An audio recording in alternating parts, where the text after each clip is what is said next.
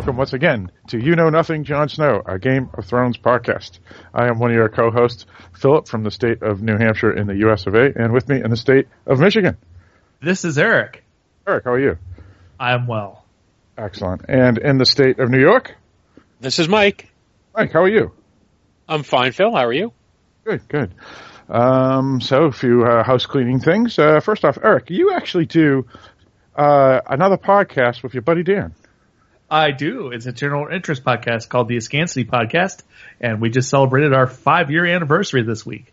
You can find it on Stitcher app and at iTunes Store. Excellent. And did you have the little horn thing that you blow into? I actually did not. I physically have them, but I didn't feel it was appropriate given that we spent most of the episode talking about the death of Prince.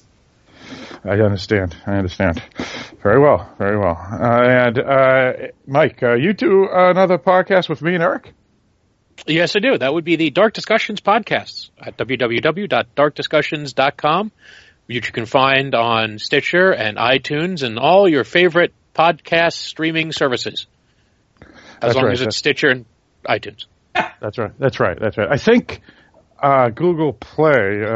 Eric, do you know anything about Google Play? Because maybe we could. Sure don't. Yeah, all right. I'm going to look into it. Maybe we'll add it to there if it's actually a legitimate place that people go, or if it's just fading out. Who cares? And I'll ignore it. And I'm sorry. I forgot to. I should have said the Rondo Award nominated Dark Discussions. Ah, yes. That's what. Yes. Need to add that in there. If you use an iOS device, I personally enjoy listening to podcasts on an app called Overcast, which I know for a fact has Dark Discussions available on it. So that is the app that I personally recommend for podcast listening on your mobile iOS device. Oh, excellent. Very, very good. And yes, Mike, you did mention 2 times nominated last year and this past year for a Rondo Award, the Dark Discussions podcast, which is the sister podcast of You Know Nothing, Jon Snow, a Game of Thrones podcast. Yes. But before we discuss... and by the way, you can interact with us on social networking through Facebook, both podcasts on the Dark Discussions podcast Facebook page. And I mention that because right now my dear beloved Lilith has just typed a reply to the... I was about to say, I believe your cat is posting on Facebook right now, Mike. Yeah, she has. She posted, I think it looked like, ooh, is what it looked like to me. Ooh, 87. And under what post, Mike? That would be the post under the title of Spanking Material for Phil, which is linking to an article in which they discuss the possibility of Sansa ending up winning the Game of Thrones, which we all know is silly. No, that's wonderful. But we'll discuss that in a little bit. But Mike, you actually do a genre blog too, don't you? Yes, that's www.unnaturalselections.com, which you can find on the internet and every place else pointless blogs are posted. That's right. And You Know Nothing, Jon Snow, a Game of Thrones podcast can be found under 2 feeds. It can be found under its own feed through Stitcher and iTunes called You Know Nothing, Jon Snow, a Game of Thrones podcast. But also, it is under the same feed as Dark Discussions podcast. So if you are a subscriber to Dark Discussions podcast, you will see the Jon Snow episodes pop up in your feed there as well. Want them or not? That's right, exactly. And please, whatever feed you end up using, make sure you leave us some feedback. Tell us how wonderful we are or how terrible Eric is, whatever you wish to say, and let us know. Give us a rating. It helps get us some exposure and furthers our goals to conquer the world. That's right, exactly. And basically the main reason we are under the Dark Discussions podcast feed as well is because it's a one way to promote our Game of Thrones podcast, because the Dark Discussions feed has a large, or what we assume is a large number of listeners, depending on the time of day or which day. It could be 3 or it could be 600, who knows. But that's www.darkdiscussions.com, which is also the homepage for You Know Nothing, Jon Snow, a Game of Thrones podcast. And the email for both podcasts is darkdiscussions@aol.com. So if you have feedback, please email us. The Twitter is Dark Discussion 1 for both podcasts, and You Know Nothing, Jon Snow, Game of Thrones podcast Facebook group is actually under Dark Discussions podcast Facebook group as well. So now I'm just curious, because I don't tweet and I don't get tweets, so I don't know how much do you use the Dark Discussions? I actually have begun using it to tweet weekly the released episodes of both the Game of Thrones podcast as well as Dark Discussions. For example, Nina Forever, Epic Pictures, which put out Nina Forever and Jerusalem, actually posted or forwarded our tweet to their listeners, and also the two brothers, the directors of Nina Forever, also retweeted us. Also, Epic Pictures retweeted our Jerusalem episode to all their listeners, and Dan Lynch, a friend of the podcast, who is a star in the sci-fi Thriller Circle, always tweets the two episodes that we did on that movie, including his interview with us as well as the individual episode. So recently it's been used a lot. However, I did not retweet Hush, the last film we did, because I pretty much destroyed that film in the episode, and I don't want you destroyed it in your mind. Yeah. But you had 4 other people or 3 other people. Was Abe in there? Abe was there, yeah. Abe was there, because I know I missed one of the ones recently that were defending it, so. Yeah. I know that Eric didn't like Nina Forever. That didn't stop you tweeting that one out. That's a fair point. That's a fair point. As you'll notice, I'm just sitting back here not saying anything. Yeah. All right, so I guess I'll tweet out the Hush episode and let everybody know about it. And besides, how are you going to warn people to stay away from that movie if you don't tweet it out? And say, listen to Phil, don't go watch the movie. Don't listen to Mike, who enjoyed the film. Don't listen to Eric, who liked the film. Don't listen to Christy or Abe, who liked the film. Just listen to Phil and don't go watch them. How are they going to know that if you haven't tweeted the warning? Well, it depends on what you mean, because it depends on if it's a lukewarm liking or a liking, because not everybody out of those 4 folks that you were definitely in Innskeeper territory, definitely. Yeah, but my point is that I did say in the episode about the Hush movie that we should have everyone see it who's a horror fan, because it is a horror fan's film. So you know what I'm saying? It's the type of film that if it came out in the 80s, people would have liked it. And they liked a lot of shit in the 80s, so. Yes, exactly. So, anyway, that's not what this podcast is. No. So let's get on to the You Know Nothing, Jon Snow, a Game of Thrones podcast. We are here to discuss each episode of season 6. We did season 5 last year, and each week on Tuesday you shall have a new episode where we discuss the prior Sunday episode of Game of Thrones. And last week, or I should say this week, was yesterday. Since we're recording this on Monday, yesterday was the season premiere of season 6. Before we start discussing the episode, anybody want to bring up any general Game of Thrones things? Mike? Well, I just want to say, since you said it's going to be on Tuesdays, if for some reason the episode does happen to come out late, suck it up. We're doing this for free. Start paying us if you want it on time. Just saying. Anyway. Yes, that's right. Yeah, this is all... We do our best. Free. And actually, by we, I mean Phil. Because he does all the real work. Eric and I just sit here and chat. That's true. I see your point, but without... Sometimes Mike and I sit around and chat even when we're not being recorded.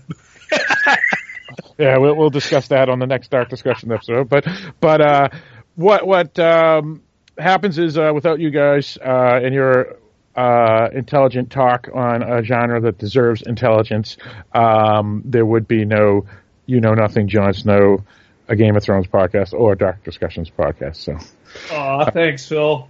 Yeah. Nice working into the tagline. That's well, and to be honest, this week, this Thursday will be, as Eric just stated, the 5th anniversary of Dark Discussions podcast. Never mind, Scancity podcast. Imagine that, 5 feet. What do you mean, never mind you Scancity podcast? It's good.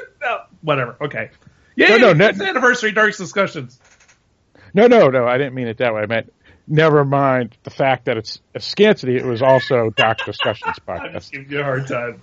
Fair enough. So yeah, if Eric didn't remind me about Scancity, because they both came out the same week, basically, I would have, or a week before was Scancity, I would have never remembered, oddly, which is pretty sad, I guess. 5 years, man. Jeez. It's either an accomplishment or a really sad statement on the state of our lives. Yeah. I'll have to, we'll let you decide at home. I'll have to post that on the Dark Discussions podcast group. But I would say into his 5 years, we don't even get dental. Yeah, I would say it's not a sad state, Eric, because basically, if you, me, and Mike happen to live in the same area of the U.S. of A., we probably would be hanging out once a week anyway, watching a horror film and talking about it over dinner and so forth. Anyway, or in our case, Eric, me, and you, beers as well. So well, and speaking of hanging out and discussing movies with the Dark Discussion crew. For only the second time in those 5 years, if you would like to come out and hang out with the Dark Discussion crew, we're going to be down in Williamsburg, Virginia at the end of July at the Scares That Care weekend. We have, for the first time ever, purchased a vendor table. We'll be down in the downstairs vendor room, set up and twiddling our thumbs, waiting for people to pay us some attention. We will have some prizes to give away, some raffles. This is all for a good cause, for a good charity, which is called Scares That Care. They gives donations to, they try every year to raise about $30,000 to give $10,000 each to 3 different families. One is a family with a child suffering from usually a fatal ailment. Second goes to a woman who has breast cancer, and the third is for working with the Kane Hodder organization, who plays best known for playing Jason Voorhees in several of the Friday the 13th films, but working with children who are burn victims. So this is a convention where all the proceeds that are raised do go to this effort, and there'll be a lot of good guests there. Nobody Game of Thrones, sorry. But except us. Nevertheless. Except us. But except for us who do the Game of Thrones podcast. But there are people who sell like swords and pointy things like they have at every other convention. So if you happen to be down in the Williamsburg, Virginia area, end of July, and you listen to the podcast, please stop by and let us know what you think, unless you don't like us, in which case stay away. Yeah, and so if you're a fan, or I should say a listener of You Know Nothing, Jon Snow, a Game of Thrones podcast, we will be there at the convention. So come and say hello. We'll grab beers and dinner with you if you're around, and it'll be a fun time. Just email us at darkdiscussions@aol.com and let us know. I know one of our listeners is going to be there. Kevin Letts listens to both podcasts, and it will be exciting to see him and maybe a few other listeners as well. So we would like as many of you as possible. And I'm hoping to host a panel that actually has a slight tie-in with Sir Gregor Clegane on Game of Thrones, but also we may be hoping to do a live podcast that weekend as well. So yeah, we're gonna have to talk about all that off air, Mike. You're making plans. I have no idea what's going on. Yeah. It sounds like he's making plans without us, Eric. What's going on here? Well, I was part of this way before you guys jumped on, so I'd already been in conversations about the panel. I'm not objecting. Mike's doing a great job of getting the footwork done. I just would like to know what the plans are. That's all. Yeah, and I do want to say that Brian Keene, author, I know he gets a lot of shit for being outspoken, but I know he does a lot of good work at the convention and his time at the convention and stuff. He had a really good story that he posted a couple of days ago about a little girl who was happy to get some book from him, and then she had a birthday party and gave all the money to Scares That Care because Brian Keene had gave her some memorabilia. So that was kind of cool. Yeah, he does all the author related like readings and other stuff. So I don't know if you want to contact him or anything, since you are an author. Phil has a couple of short stories out in books. What were they? There was Chiral Mad 2 and Bugs and Canopic Jars. Canopic Jars. A new one's coming out in Halloween. I forget the name of that one.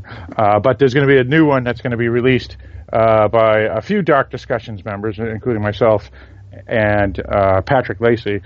New books. I'm having a book of 5 short stories, along with 4 other authors, including Eric S. Brown, known for the Bigfoot Wars, called Pentagonal Sextet.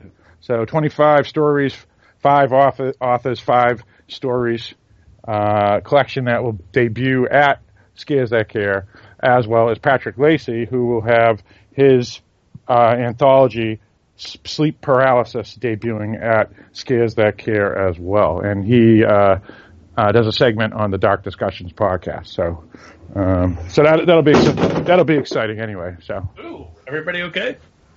Yeah, there was a baby toy that fell over. Okay. Yeah.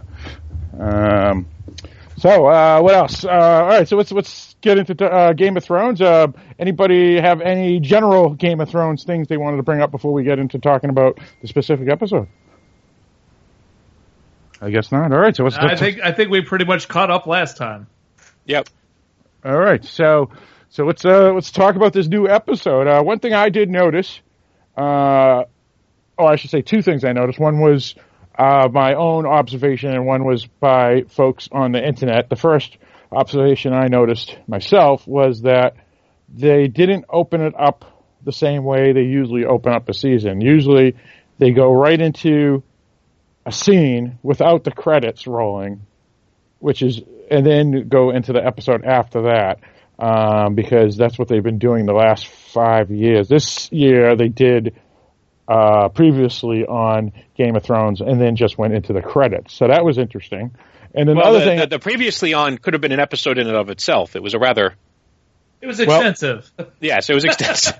Well, that's the second point, which is I noticed many people said that it was too short, the episode, because it didn't start until 10 minutes after the time it was supposed to, because of what you just mentioned, Mike, the preview or what happened before on Game of Thrones. And oddly, no one spoke positively or negatively about it that I noticed. They just said that it was too short, and that was it. So I did not check any further feedback today to see if people said, oh, it was awesome or terrible. So I don't know what other folks think. So what was your guys' opinion of all this? Do you think it was too short? Do you think it was odd that they went this route rather than the usual route of opening the season? Well, I will comment.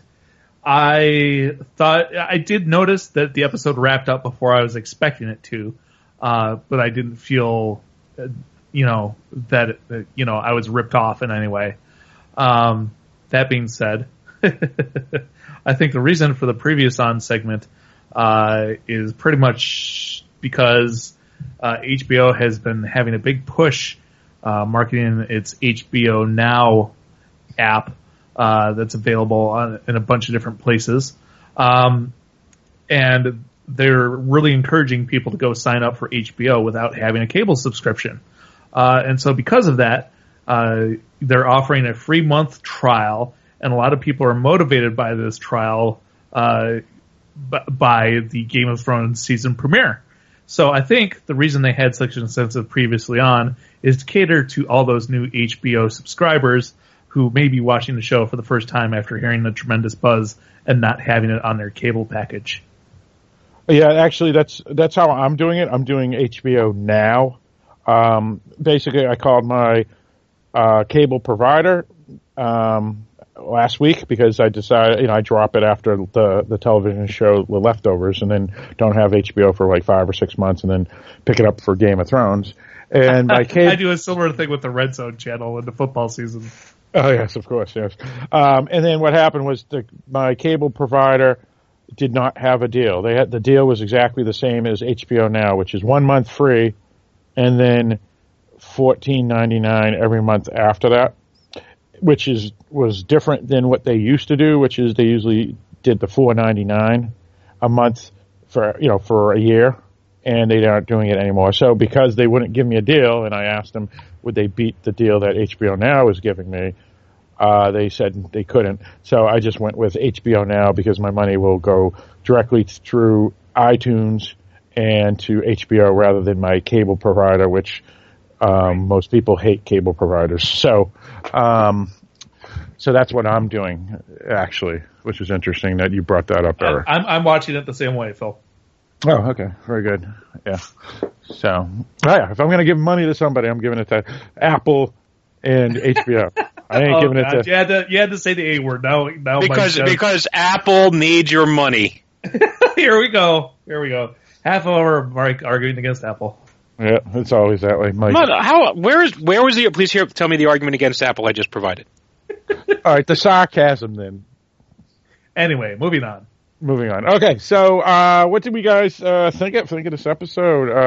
I thought it was really good. It was awesome, I thought. Then again, this is one, obviously my favorite show, one of the best worlds out there. How I was talking last week's episode about Trekkies and Star Wars fans and Lord of the Rings fans and on and on and on. Well, I think the Game of Thrones geeks have as much right to be cheering or being geeks for Game of Thrones as any of those other franchises. So I was excited and I was very pleased with the episode. What about you, Mike? I was kind of middle of the road. I don't think it was a fantastic episode. It's no Hard Home or Battle of Blackwater. Heresy! But it also wasn't a shit episode either. Two, developments that I did not foresee, and that I think held larger implications for going down the road. So, Brienne found Sansa. Okay, kind of expected that. We got to see Tyrion and Varys walking around Spoilers, in Marine. by the way. Yeah, well, yeah, so... Not much came of that, So we saw, what's his face? Lannister. Jamie Lannister came home, and there wasn't a huge revelation or shock to that. I mean, these are all things that have to happen to connect the story to go. That's the B following the A. We have to do it, but it wasn't anything hugely dramatic. It wasn't anything brilliant, but it wasn't anything that's poor. And there were really only two moments in the episode, like I said, that took a turn that I wasn't expecting. One of which was the final reveal. Okay. Yes. Which is going to ruin Phil's spank material for some time. Well, technically, what it does is it's actually kind of a... Oh God, I'm terrified of how the sentence is going to end. A melancholy moment, I think, because okay, all right. It was a sad moment in a sense, I guess. I mean, it's sad because of a facade, I guess, and we'll discuss that. Yeah. Yes, we will. And what about yourself, Eric? I thought it was fine. Like Mike said, not too many surprises. Most of it was just what's going to happen next, what has to happen next. But it was entertaining. And I think the happiest day of Brienne's life. Possibly, yeah. Well, all right. So let's throw up the spoiler alert right here. Spoiler alert up. Before we get into these specific things, and Mike, before you say what you're about to say, I just wanted to state that last week I said there's going to be flashbacks about the Mad King and Ned Stark and Robb Baratheon and all that. However, the only reason I said that and believed that was because when the trailer came out, there was an article that showed each frame by frame, and they in that article they said that this frame appears to be a young Ned Stark, and possibly they may be going back to flashbacks, and that's the only reason why I think that. Yet. Yeah, so there were things shown in that clip that had nothing to do with this episode. So those things may still happen. If we get to the end of the season and there was no flashback, then if you want to give a mea culpa, that's fine. But it's right. I've tried pretty hard to ignore a lot of the preseason stuff. Sure. So yeah. Now, Mike, preseason is meaningless, just like football. That's right, exactly. But back into Game of Thrones, Mike, you were going to say something right before, or I should right after we put up the spoiler alert. I was. What was I going to say? I don't know. That's why I'm asking. But if you don't remember, that's fine. Well, I'm sure I'll get to whatever it is. But yeah, I mean, it's. I mean, like I said, I think this was. I've used this.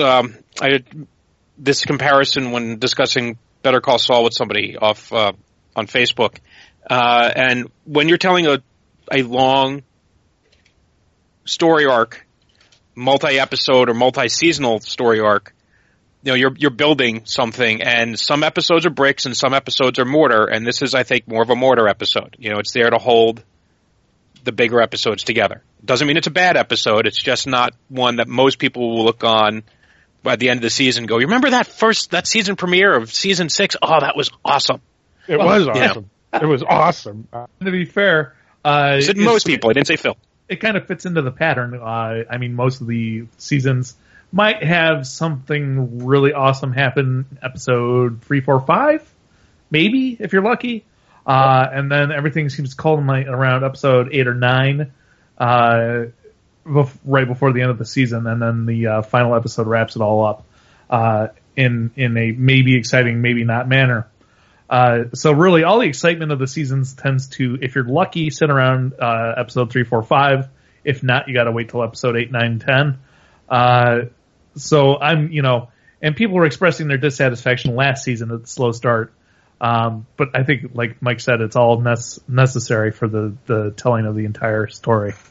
Right, and to be clear, I'm not in any way dissatisfied with this. It's just, I did see somebody who's like, we waited for a full-term pregnancy to find out nothing. Well, no, you found out Jon Snow is dead. That wasn't what you wanted to find out.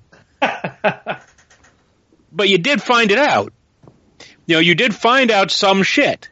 Not a whole lot, but they do have 9 more episodes to go. You do find some things out, but there were just things that wouldn't be really hard to figure out if you have 2 neurons to rub together.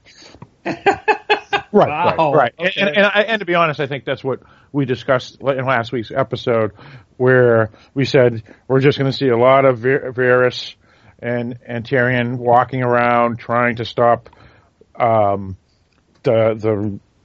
harpies. And we did get a good 5 minutes of that. Yeah, so that, and we discussed that, and we discussed a few other things that are pretty obvious and whatnot. Now, 3 things of note. 2 storylines were absent completely, and I thought a lot, very much so, because I was expecting both storylines to appear, but the Bran storyline was not there, and the Baelish storyline was not there. So let's talk about some of the stories. Where do you guys want to begin? You want to just start right from the beginning? Or? Yeah, start right from the beginning, which is of course, yes, with Jon Snow, and that was. I'm curious to find out if you guys saw something that I didn't see. Well, the thing that was interesting is that the episode literally started maybe 2 minutes after Jon Snow was killed, because they switched perspectives from Alistair Thorne and Ollie to Davos. I don't know if it was that quick. I think it was longer than that because it was already done. Okay. Well, it was done and they were gone. Right. So it's an indeterminate amount of time after Jon Snow has been killed. But let me rephrase it. We didn't flash forward 6 months ahead or anything like that. True. We literally started like the same within day. a few hours. Yeah. Yeah, exactly. That's what I meant, I guess. Could have been hours. Yeah. Right, and it's clear, as was promised in the description. The description, we did find out Jon Snow's fate, and that is Jon Snow is cold stone dead.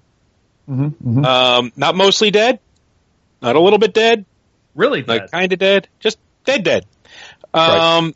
And he's discovered by Davos Seaworthy, who discovers his body, and they drag it. He and the few of Jon's loyal brothers. From when he was a young guy. Yeah. Right. Now, this is where I was going to say, some people said, and I don't know if they saw something in the snow, or if they're delusional, which is you see the blood in the snow. Yeah, right. Davos looks down oddly, and he makes a weird expression, but I don't. And it could be some sort of symbol or something. Yeah, some people said that it looked like a dragon. Now, I watched the episode right before we started doing this, and I looked, and I looked, and I looked, and I just saw blood. And I'm usually pretty good at being able to see weird in shapes. Did you pause and enhance? I didn't have to enhance. I could see. Did you use ultraviolet rays to look? Yes, I did. As a matter of fact, I have a UV flashlight. I use that. No, I did not see a dragon shape. What do you think was there? Because why would Davos look down and they did that pregnant pause for some reason? Well, speaking of pregnant, we know the Red Witch is pregnant in real life. My thought originally, and I haven't necessarily moved off of this, is that we know the Red Witch needs king's blood. And so you have a whole bunch of blood in the snow. I'm wondering if that'll be a place that she can go to get some extra blood without chopping up the corpse. Oh, okay. So you're saying that maybe they had the pregnant pause just for us to know that there was blood there in the snow, meaning, like a Chekhov's gun type thing, without actually having anything to do with really Davos thinking he sees something. Right.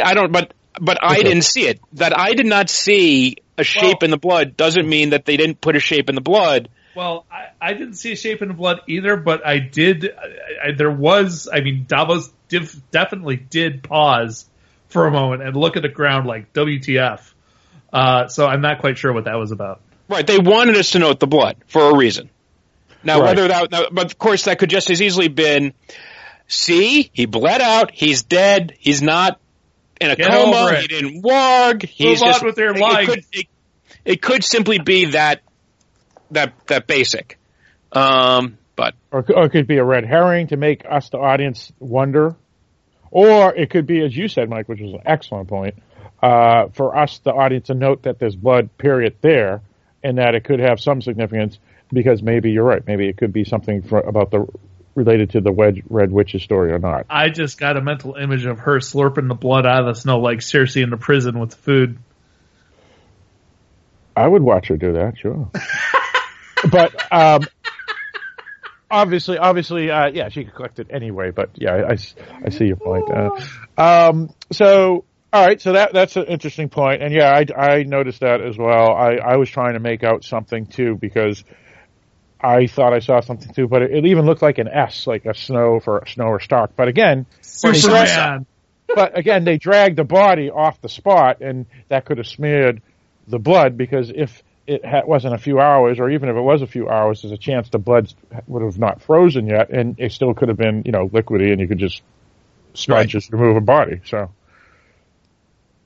So they take his frozen body up to a room, and it's Davos, and I don't know the names of any of those guys that were with him. Do you? Was it Ned or Ed or something like that? Or no, he's dead, and he's another one. Ned dead. Anyway, a few of Jon's cronies, let's just say, are in the room with Davos and the corpse of Jon Snow.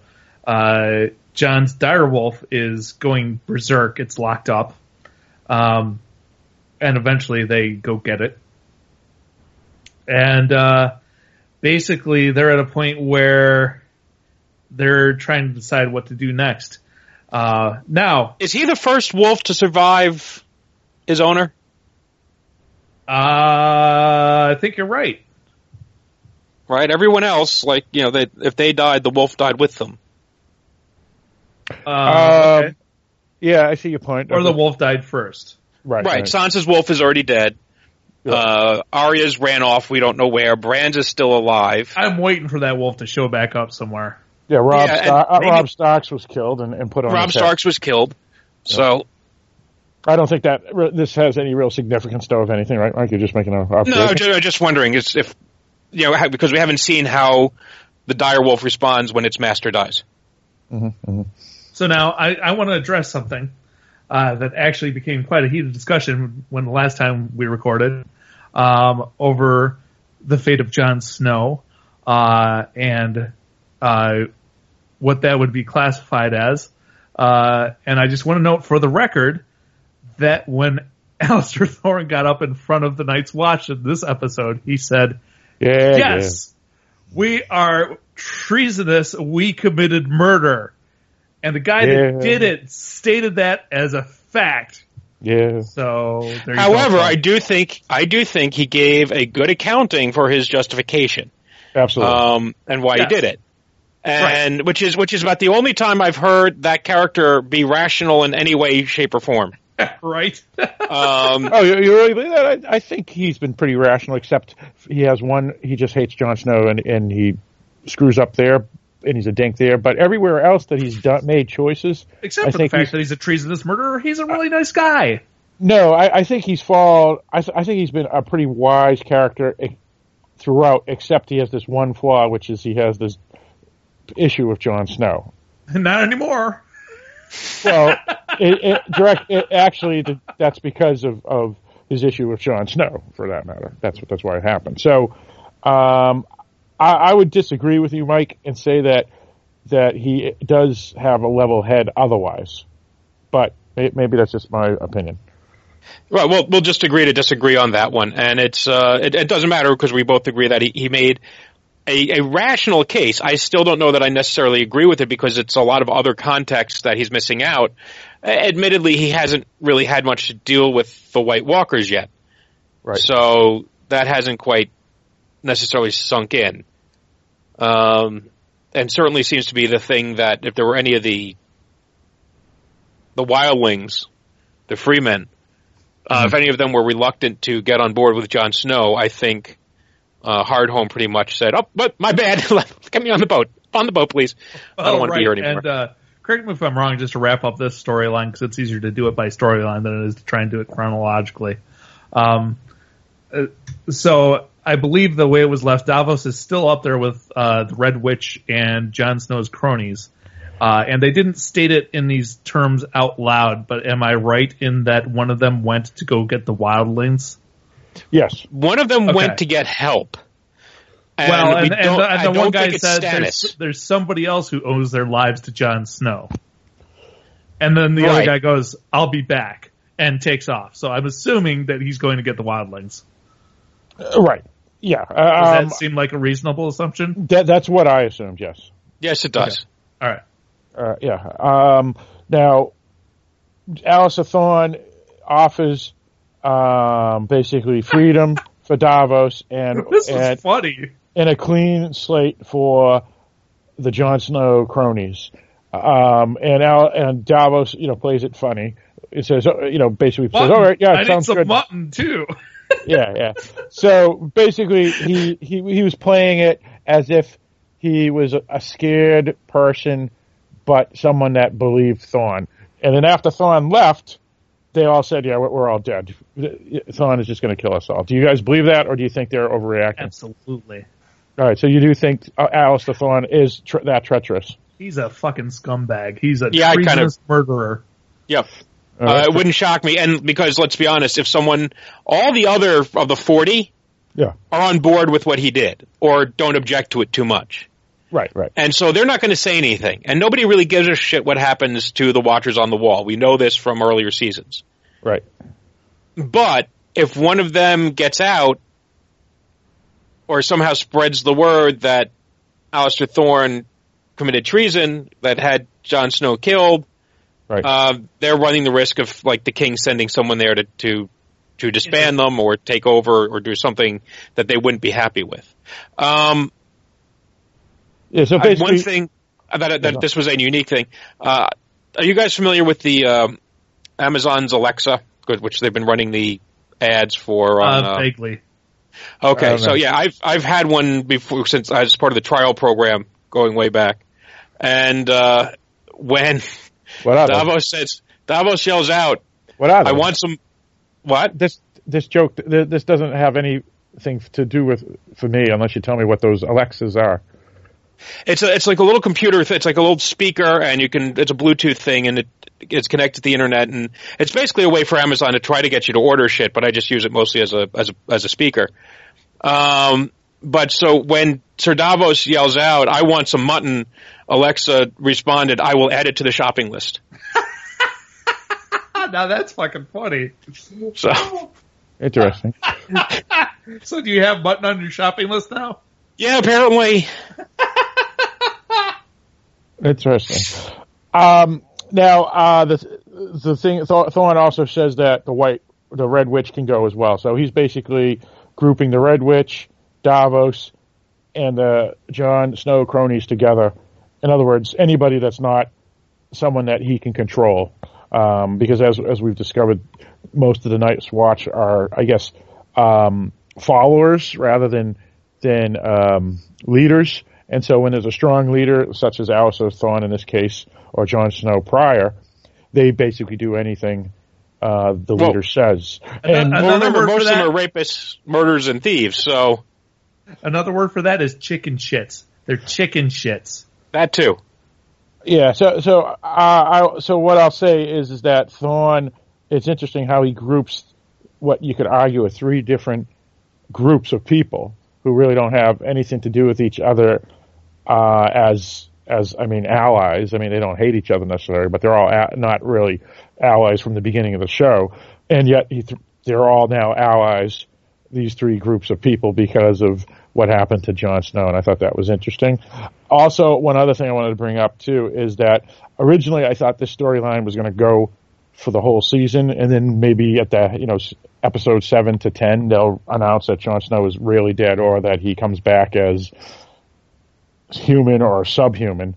But now I'm thinking it's going to happen much quicker because, as we know, when a body dies in this part of Westeros, it soon becomes a white or a wrath or whatever you call them. Right.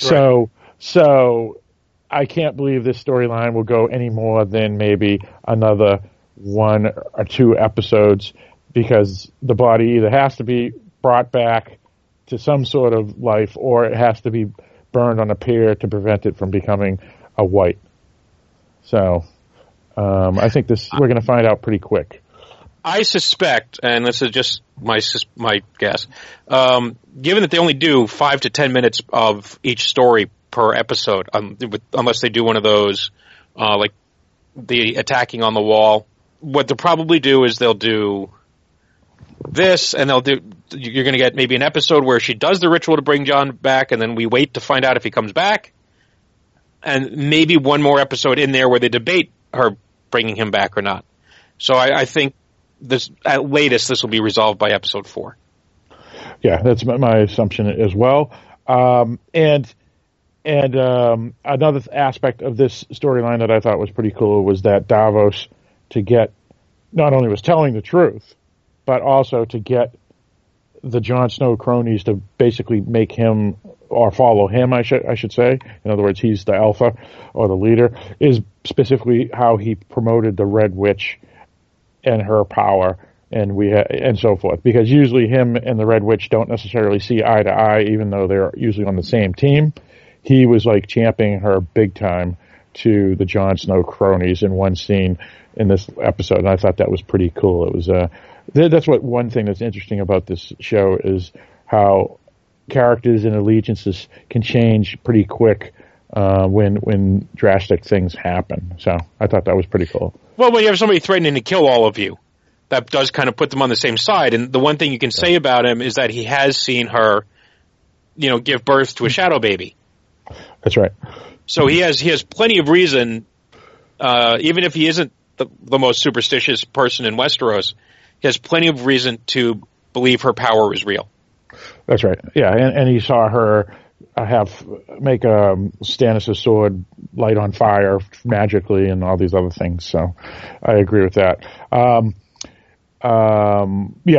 then with Alistair Thorne, the last thing I wanted to bring up, it just reminded me of like the 1956 Hungarian Revolution, where the communists said to the Democrats that you could go free and you can leave the country, and then when they came out of the foreign embassy, they were all arrested and executed. So that's what was going to happen to what I think is going to happen to Davos. I'm sure that's what the showmakers had in mind.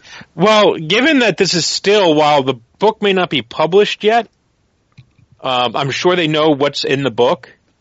And given that George R.R. Martin is a student of history, that it would not shock me if that was the sort of thing he had in mind. Yeah, I saw the parallel right from the beginning, and even if Eric was rolling his eyes when I said it, I saw that parallel because that was that through my microphone. Can you hear me rolling my eyes? Well, you went. And see, I thought of that almost every time I ever played Dungeons and Dragons, and I had somebody cornered and said, "No, come out and we'll let you go." Yeah, and it's not. And then we would kill them. It's just not a stupid fiction thing. I mean, it happened in just 50, 60 years ago. So it happens. I'm telling you. Yeah. Imre Nagy. He has a statue in Budapest now because he was a hero. Anyway, the big thing, and this is what concludes the episode, but we want to wrap up the North storyline before we move on. Sure. Is that Phil gets one more chance to see the Red Woman naked? I don't think one more chance. I think every time she puts the amulet on, she'll go back to youth. Oh, I'm just saying about that. Yeah. I'm just saying it's one more. I'm not saying it's the last chance. I'm just saying it's one more. She's had several. This is one more added onto it. Oh, and God bless her for it too. I'll tell you that. So that Red Witch strips naked in front of a mirror, and all around the country, guys go bang, and then she takes off her necklace, which takes away her magical enchantment that makes her look much younger than she actually is, and appears as the old crone that she actually is, and all around the country you heard. Boo! Yeah, the guys went down faster than Theon Greyjoy in an icy river. It was just it was similar to Kathy Bates in About Schmidt, something like that. Yeah. I was reading it. Do you know what this means? It means she's a witch! Yeah, I was reading an article. They had the director talked about this just to clarify it to people that she is supposed to be very old. They're kind of leaving it to the audience as to how old. And they decided, trying to think, do we do CGI? Do we do prosthetics? And they just went with hiring an old woman because that was probably the cheapest idea. Because they said, well, we don't really know what a 400-year-old woman would look like, so how do we make that as a CGI thing?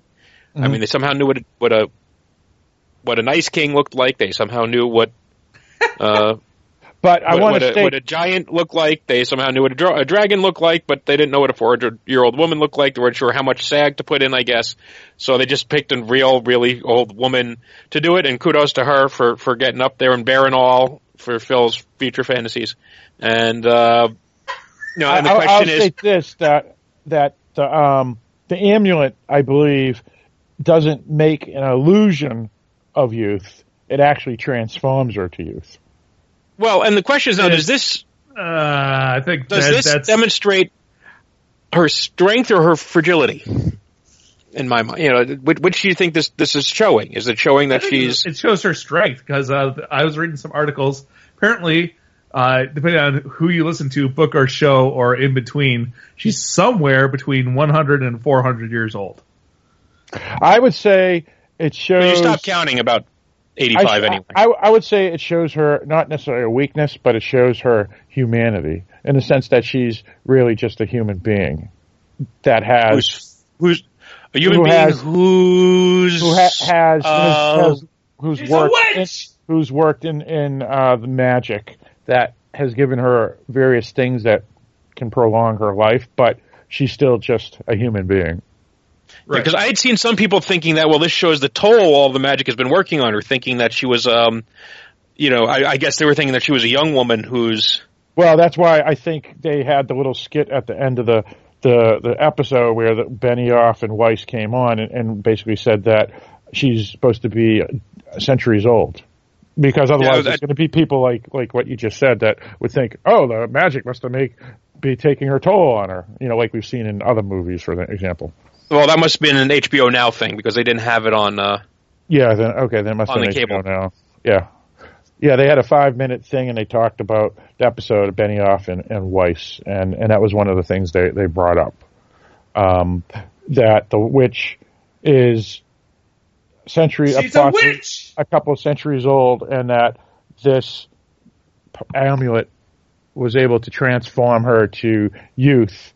And that she needs it to have the youth, otherwise she would be her true self, which is a ancient woman who that would be close to end of her life, I would gather. So it wouldn't shock me then to find out that she might this may end up being her last season. That she may end up sacrificing herself to bring back Jon Snow. Oh, interesting. Wow. I hope not. I mean, geez, that would be terrible. Well, look, She's one of the best characters. That would be awesome if she landed up on the Iron Throne. That'd be awesome. No, anyway, you're crazy. Well, it's not going to happen, but I mean, as you know, I like the wrench thrown in things that we don't expect. Actually, at this point, since an article has been written about Sansa taking the Iron Throne, that would be totally predictable. So therefore, now we start rooting for the Red Witch. I still think no one suspects Hot Pie. I think Hot Pie is going to end up on the throne. I go for Podrick. So, Podrick will sleep his way to the top. That may be a good point, Mike. That it could be her last season. I don't know. I hope not. Last character. Last year, Seth Meyers, right? Wasn't it Seth Meyers who did the thing with Jon Snow going to a dinner party? Right? Yeah, and then he died. Then they killed him. And then in this off season, they have the Red Witch going to the baby shower. Oh. Maybe Seth Meyers is in on this, and he's just bringing people on as guests for his show right before they get killed off. Well, I hope she doesn't leave us because I need someone to say that the night is dark and full of dangers. Don't worry, Phil. Terrorists. That's right. Yes. Well, there have been other. There was the guy at a Marine. But if anybody who wants to see another great film that she actually was the lead actress in, and it was Academy Award nominated film, was I think it's called The Black Book by Paul Verhoeven, which takes place during the Nazi occupation of the Netherlands, and she plays a Jewish woman in that, and how she pretends she's not Jewish to survive, and she was excellent in that role as she is in this show. Or if you want to watch her in another genre movie, watch the movie by Christopher Smith called Black Death. Oh yeah, she was awesome in that as well. Yeah, that's true. And she's naked in everything. Right. So, what do you think is the reason they showed us this scene? Okay, with all the joking about her, being old and off-putting, and scarifying to small children. Why do you think they put this scene in, and why do you think that's what they wanted you to end with it? And they titled the episode "The Red Woman," who really had very little to do with the episode other than the final scene. Well, I think that perhaps, actually, and the more I think about it, the more I'm thinking you might have a valid theory there, Mike. I think the Red Woman could also mean Sansa because of the red hair. Right. But go on. All right. Damn it! I lost my train of thought because Philip interrupted me.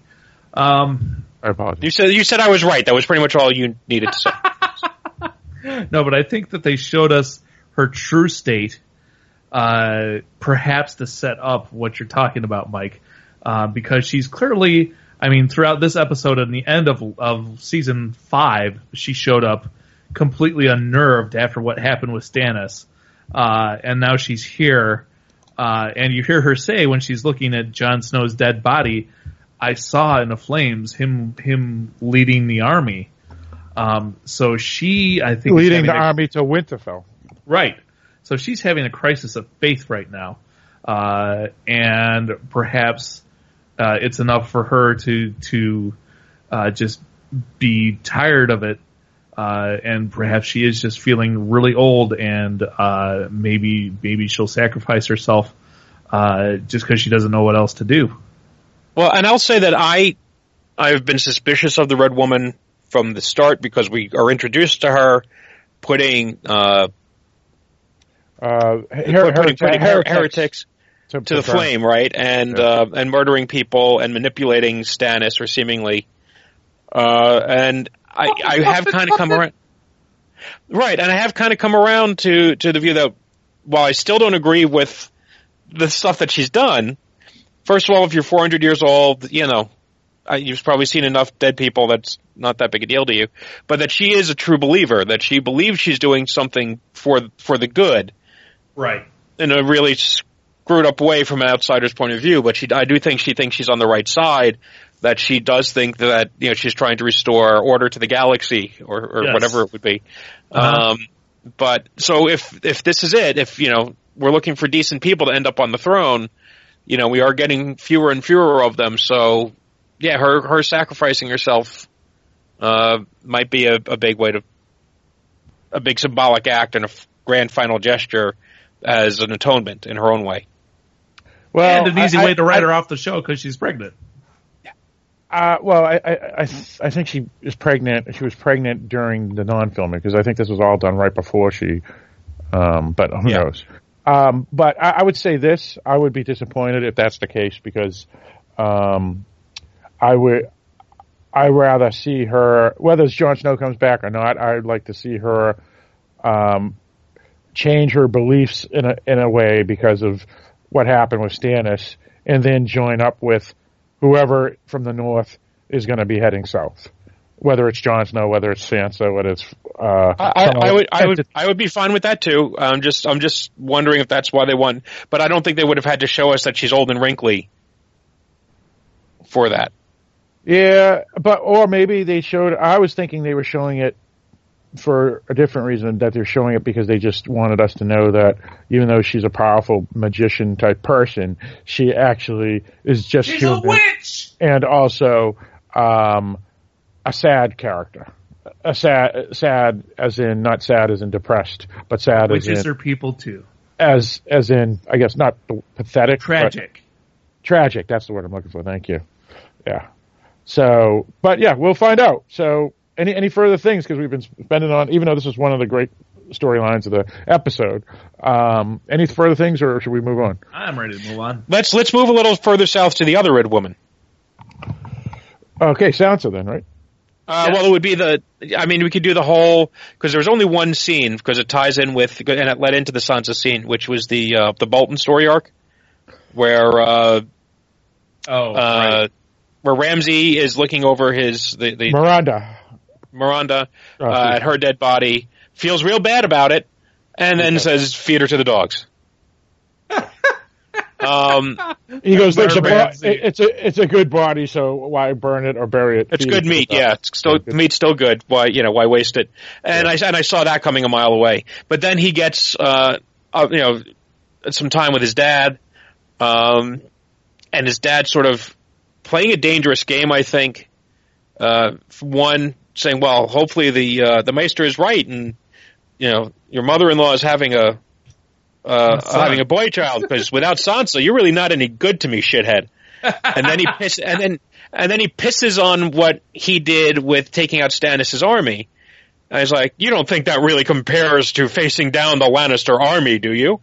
And I got to give her, yes, it's not the same thing, but I got to give him credit to take a couple of men and demolish Stannis' army in the middle of the night. Now, admittedly, part of that was because Stannis murdered his own child, and they weren't aware of that. But, he did a pretty damn good job with limited resources. Yeah. Well, what I want to rephrase what Bolton said, the father Bolton. What he said was that Stannis' army was weakened from snow and hunger versus, say, a fresh army that came. Because I don't want to say that Stannis' army was nothing, because as we saw, it was humongous and great in last season and the season before. But here, by this point, it's been weakened from snow, hunger, and all these other things. Now, I should add that desertion was a major cause because nobody wanted to stick around to follow the dude that burned his own kid. Right. Well, that was part of it as well, yeah. But none of them knew that.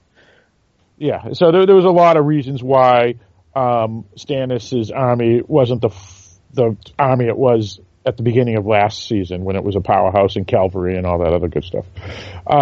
So I would want to say this about the Boltons.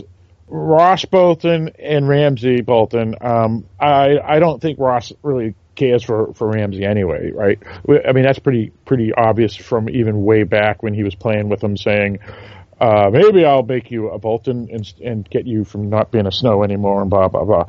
But the other thing I want to say is that I think the Boltons are done, and not for one reason, but many, because so they betrayed the North, right? So now the North doesn't like them, but they betrayed the South because they were trying to get Ramsay to hook up with Sansa, and hello, that we just made enemies with the Lannisters now too. So I think they're done, because they're just going to get. I mean, it's obvious they're going to be done anyway, because that's like if this is a regular movie anywhere, everybody knows that they're done. I mean, that's the bad guys. I hope you're right. They certainly deserve to be done. But I think they're going to be done. We've also expected this to be coming a while now. So, but I think the reason when will they be done? Right. And I think it's because of stupidity and being pompous rather than arrogance. Arrogance, because they should have chose one side and just stuck with it all the way, and they would be fine. But because they betrayed the Lannister, and it's not even Ramsay screwing up with Sansa, which is what Ross basically said. You fucked up. I mean, all you had to do was treat her nice, and congratulations, we rule the entire North. But the thing that he really fucked up was he did that in the first place, which immediately alienates all Lannisters. And the Lannisters aren't looking good, but they're still not done. You know, the Lannisters are not done. They still have if they don't have King's Landing, they still have Castle Rock, right? I mean, right. Where Kevin Lannister, where they originally from. So it's not like they're insignificant. So it was just. No, I don't think anybody was arguing that. Yeah. Okay. No, I think it's clear they're setting them up for. Jon Snow will come back. He will have. Sansa. Jon Snow will come back. She didn't see Sansa in the flames. Jon Snow. Sansa's not a Joan of Arc type. She's not. Brienne may be by Jon Snow's side. Sansa won't be. I'm disagreeing completely. You disagree all you want. And Jon Snow will come riding in and kick the crap out of the Boltons and retake Winterfell, and that'll help set up the final assault on King's Landing. What did you think? I think that Jon and Sansa will do it together. That's possible. What did you think of the Red Witch saying that she saw Jon Snow in the flames?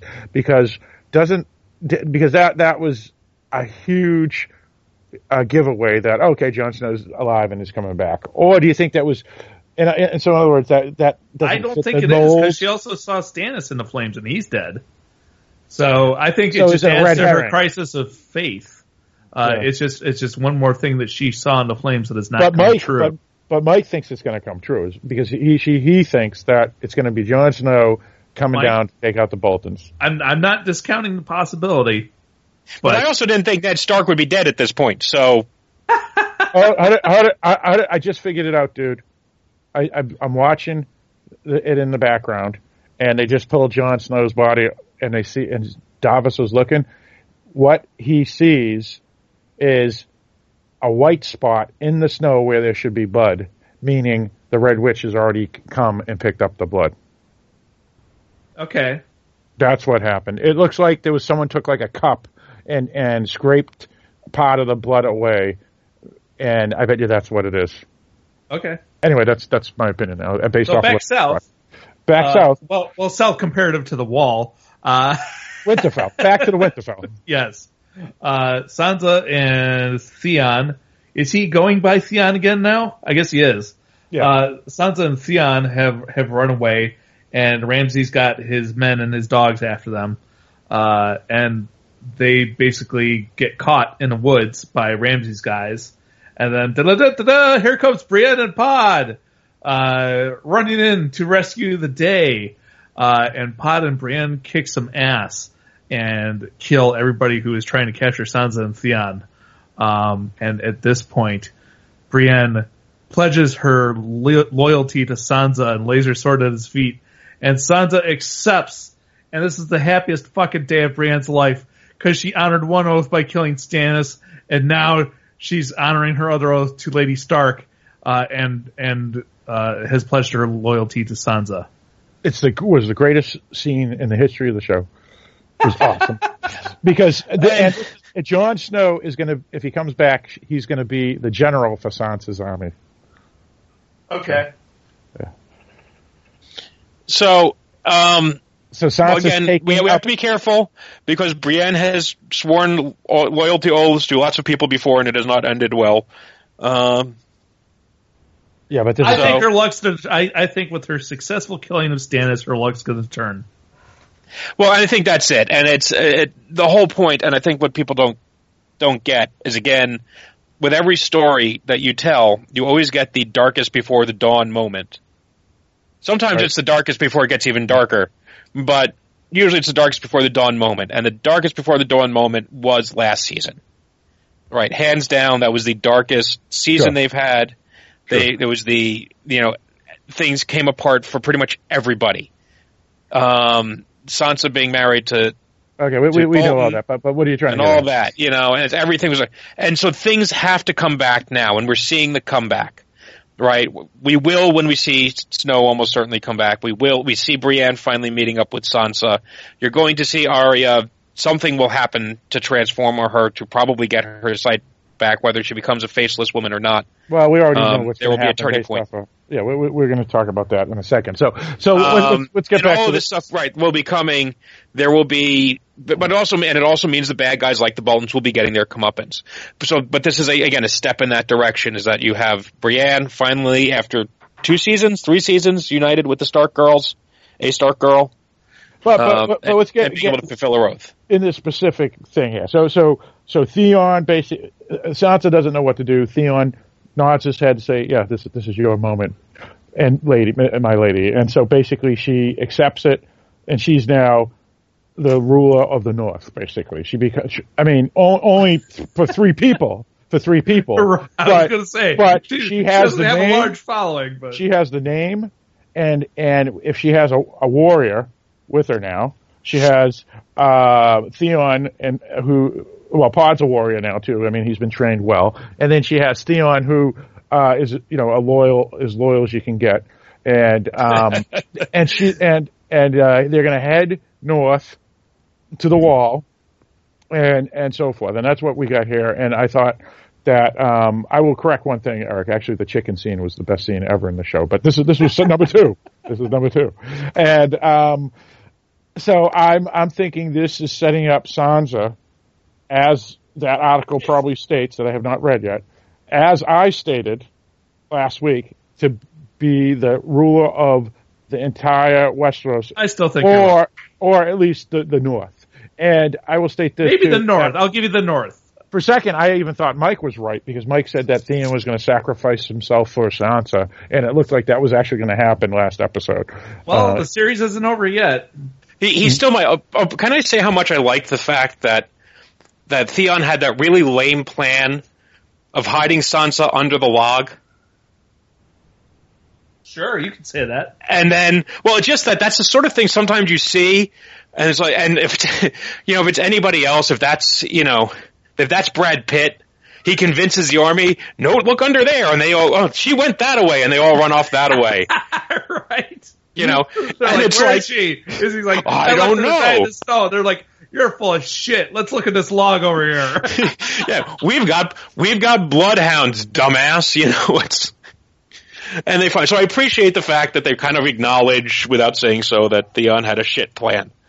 Well, and to be honest, whether it was Theon or anybody else, and this is to give Theon some dibs, there was no hope anyway, right? They were doing damage. So he had to do something. He was doing the best he could for the opportunity he had. Exactly.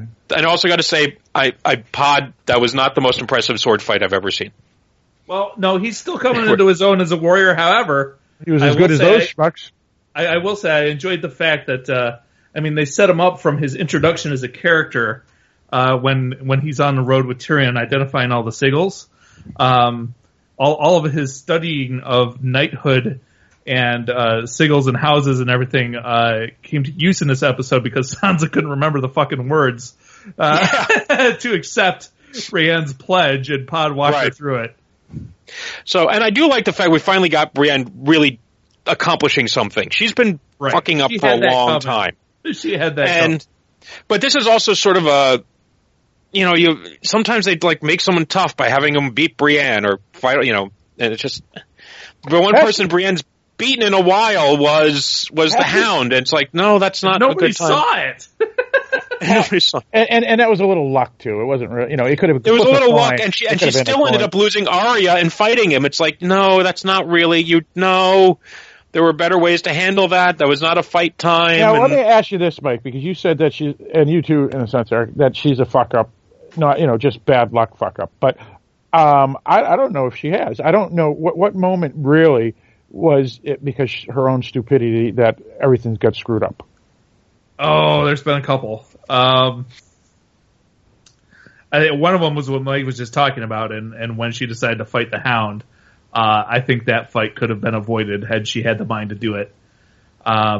Yeah, okay, that's a fair point. Yeah. And it's more her blaming herself for a lot of stuff. It's getting captured on the road with Jamie, letting Jamie's hand get cut off. It's just the idea that it's not so much that she's done anything wrong, just a whole lot of bad shit follows her wherever she goes. Well, right. And you know what? She's one track. In other words, it's the oath, when you can still do the oath and work around it by going to the right or left and then coming back to the center. Like what you said, Eric, with the Hound, where she could have talked to the Hound and say, I'm Grand, and I know you as one of the great fighters, but she didn't. She goes, it's this way and that's it. And the Hound says, fuck you. And, so exactly. Yeah. So if she had been a little more diplomatic or even with Baelish, remember she almost got wiped out when she approached Baelish and Sansa at the inn, right. So or the fact that she turns to go get Stannis like 10 seconds before Sansa puts the light in the tower. Right. All right. So, any further things about the Sansa storyline? I think that pretty much wraps it up right there, right? Where she gets now a warrior protector. She basically has a clique of people now around her. She has 3 people that do anything. What she has now is a fighting chance. That's what she has now. And I believe that she will try and head to a fire. She will try and head north to see Jon Snow because that's what Theon told her, and neither of them know that he's dead. Right. Just get her to a fire because she's still in wet clothes and freezing cold. But it doesn't matter. Let her dry right? off first. Because that we know, and that he's dead because whether he comes back alive or not, we know when she gets there, she's going to have fine friends. She's going to meet up with Davos. She's going to meet up with the wildlings and the Jon Snow cronies and stuff. So we know that's all going to happen. So. Well, anyway, it might not all go as smooth as that. There are the wildlings, which to me at this point are an X factor. They could go either way. Well, a handful of wildlings anyway, right? I mean, the ones that were loyal to Jon Snow. It was, I'd say it was a group of a couple hundred that showed up at the wall. Would you say? Yeah. No, but I'm saying out of those that came to the wall, let's just say a group of 50 of them or 10 of them will join up with Sansa because she's Jon Snow's sister. Technically. I don't know about that. I think they're much more likely to join the guy from the Night's Watch who said, hey, they just killed the guy who saved your life at Hardhome. Right. So I don't think everything's going to be quite that cut and dry once she actually arrives at the wall. But that's where they're headed. All right. Well, we'll agree to disagree because I think they're all going to just fall in line. But that's just a guess. No, because your fantasy world is a lovely place, Phil. I don't consider it fantasy. I think there's a lot of things pointing to the fact that Sansa's going to show up. She's technically a royalty for the North. But the wildlings don't care about royalty. They don't care about royalty. I know, but if I could finish, we have Davos, who knows all about her. We have Jon Snow's cronies, who know all about Jon Stark and his family. And when she shows up with Brienne and Theon and all the rest of them in Pod, and Davos says this is the way to go. That's what I'm predicting. Whether you guys can say I'm wrong, but this is my prediction. Well, and I don't think it's a fantasy. I don't have any doubt that those people will follow Sansa. But the wildlings, like Mike said, don't care, and the rest of the Night Watch could cause trouble. There's no doubt that's going to happen. I'm not saying that those people you just listed won't follow Sansa. I'm saying shit's going to go down between A and B. That's what I'm saying. I think we all agree that there is going to be a unification between the wildlings and the forces of the North and the small remnants of the Watch that were still loyal to Snow. Right. I think we disagree as to how exactly that coalition is going to come together. Yes. Yeah. Right. Yeah. All right. That's fair. So we all think 3 different ways how it's going to come together. Right. Yeah. Okay. Very good. All right. So let's go. What's next? What's next? You want to do? Well, let's get Arya out of the way because that was a really short storyline. Basically, she's blind. She's begging for money. The waif shows up, beats the shit out of her with a staff, and says, "I'll be back tomorrow. See ya." Now, let me ask you this, Eric. I took it as not the waif or whatever her name is harassing her. I took it as the waif harassing her, but to make a point. In other words, I'm teaching you how to fight Oh, she definitely wants her to feel the Force flow through her. I was going to say, here's the thing. I believe that the waif was sent to train her. I believe the waif is also taking a great deal of joy out of beating the shit out of her. Well, you're assuming the waif is the waif. Well, that's a valid point. Because we already saw that before that the waif was Jakan Hagar, and Jakan Hagar was the waif, and they're all faceless people with no ID. So it's somebody in the guise of the waif. If she's blind, why do they need to put on a different face? So she knows the voice. Okay, all right. Well, yeah, and to be honest, no matter who it is, other the nameless faces, I don't think it matters. I think what it is that the person's there not to pick on her and because they hate her, but to train her to fight as a blind person, and then they're going to give her back her sight. What's going to happen? Yeah, I mean, right? It's pretty obvious, right?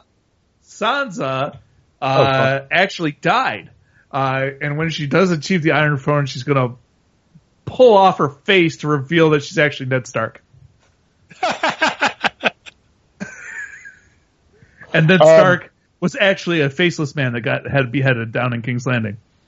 All right, so let's just finish this story up. So, do you guys agree that the waif / Jacques, or whatever his name is, to faceless men or whatever they are, and whoever it is that is attacking her, is doing it to train her, not to to punish absolutely, because otherwise they wouldn't have given her a stick in the first place. I think it is the waif, and I think she is both training her and enjoying beating the shit out of her.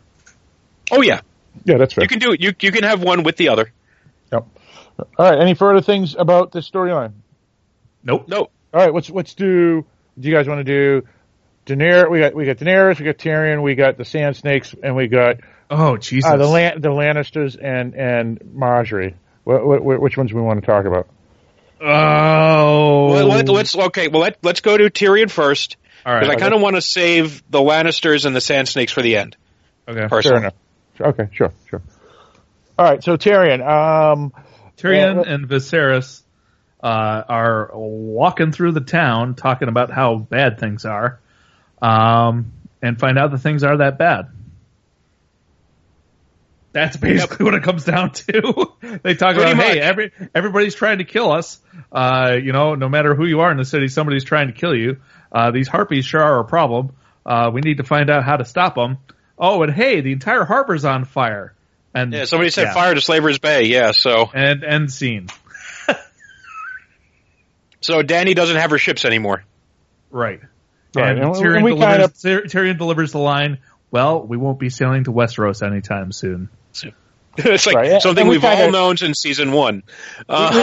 We kind of gathered this. I mean, I think me, Mike, and you discussed this last week where we said that this whole storyline is just going to be them sitting at this place and getting rid of the ships was the way to do it.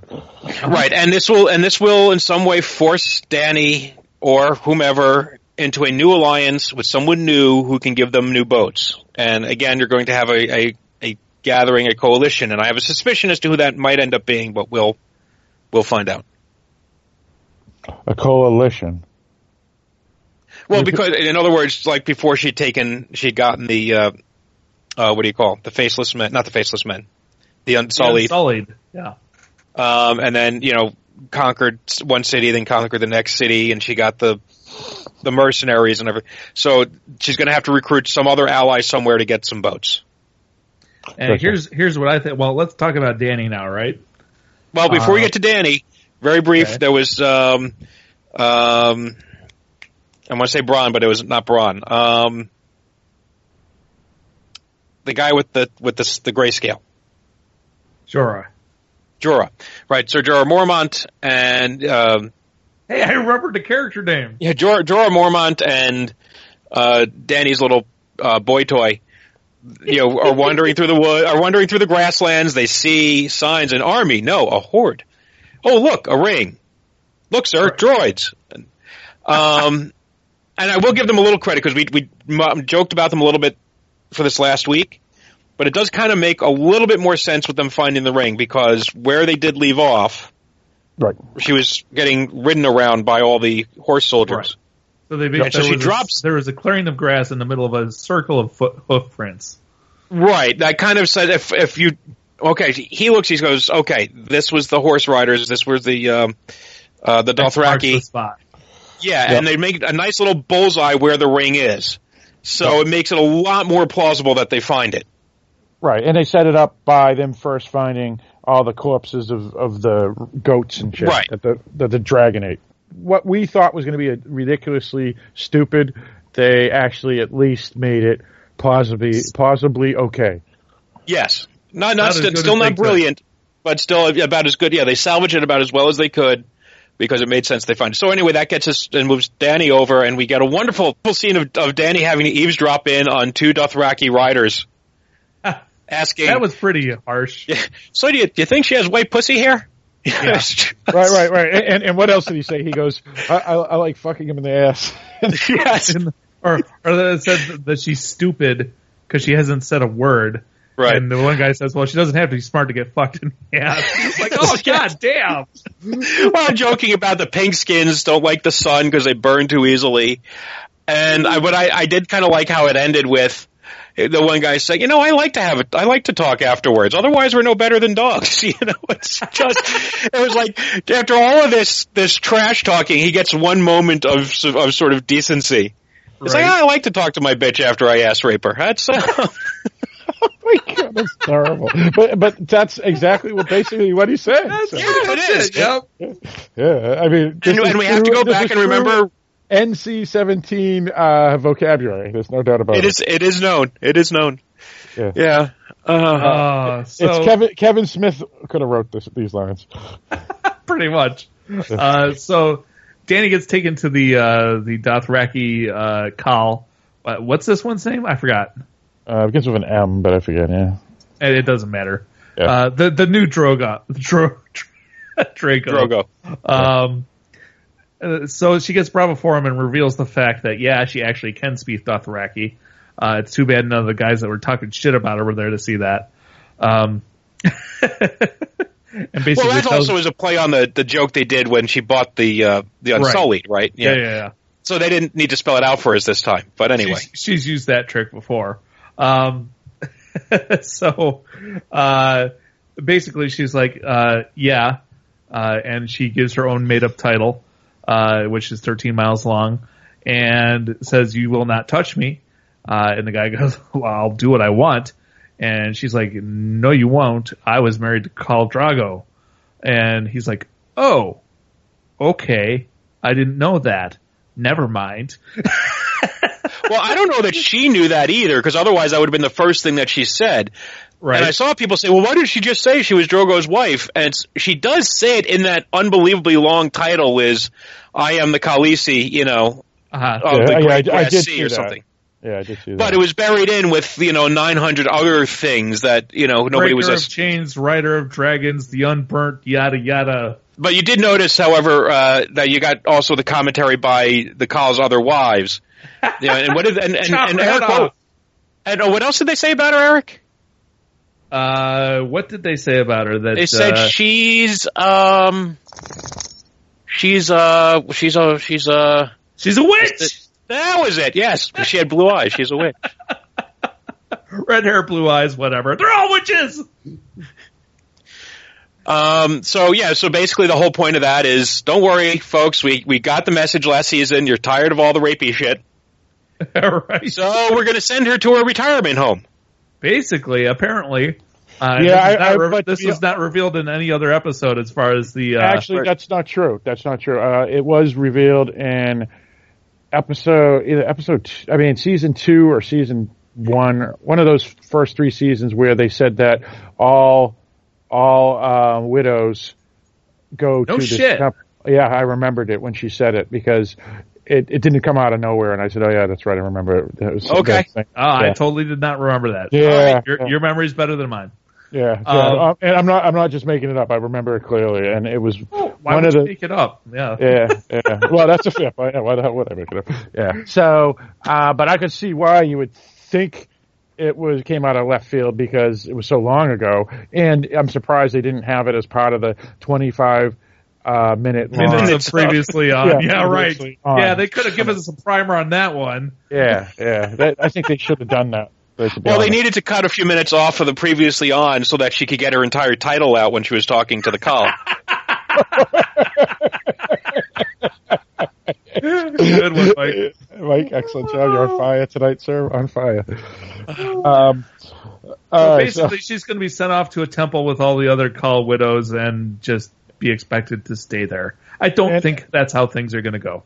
Right. Yeah, it's unfortunately boring because even though there's all this exciting stuff that's going to happen in between A to Z, we all know that she's getting to Z. So it's like I think eventually what's going to happen is that Dragon is going to show up, and they're going to be like, "Holy shit, a dragon!" And then he's going to land next to her, and she's going to go say, "Oh, nice dragon." And they're all going to say, "Holy shit, the dragon likes her." And she's going to say, "Hey, I feel like going to Westeros. You want to come with me?" And they're going to say, "Yeah!" Well, let's remember, what's the one thing they respect more than anything is the ability to ride.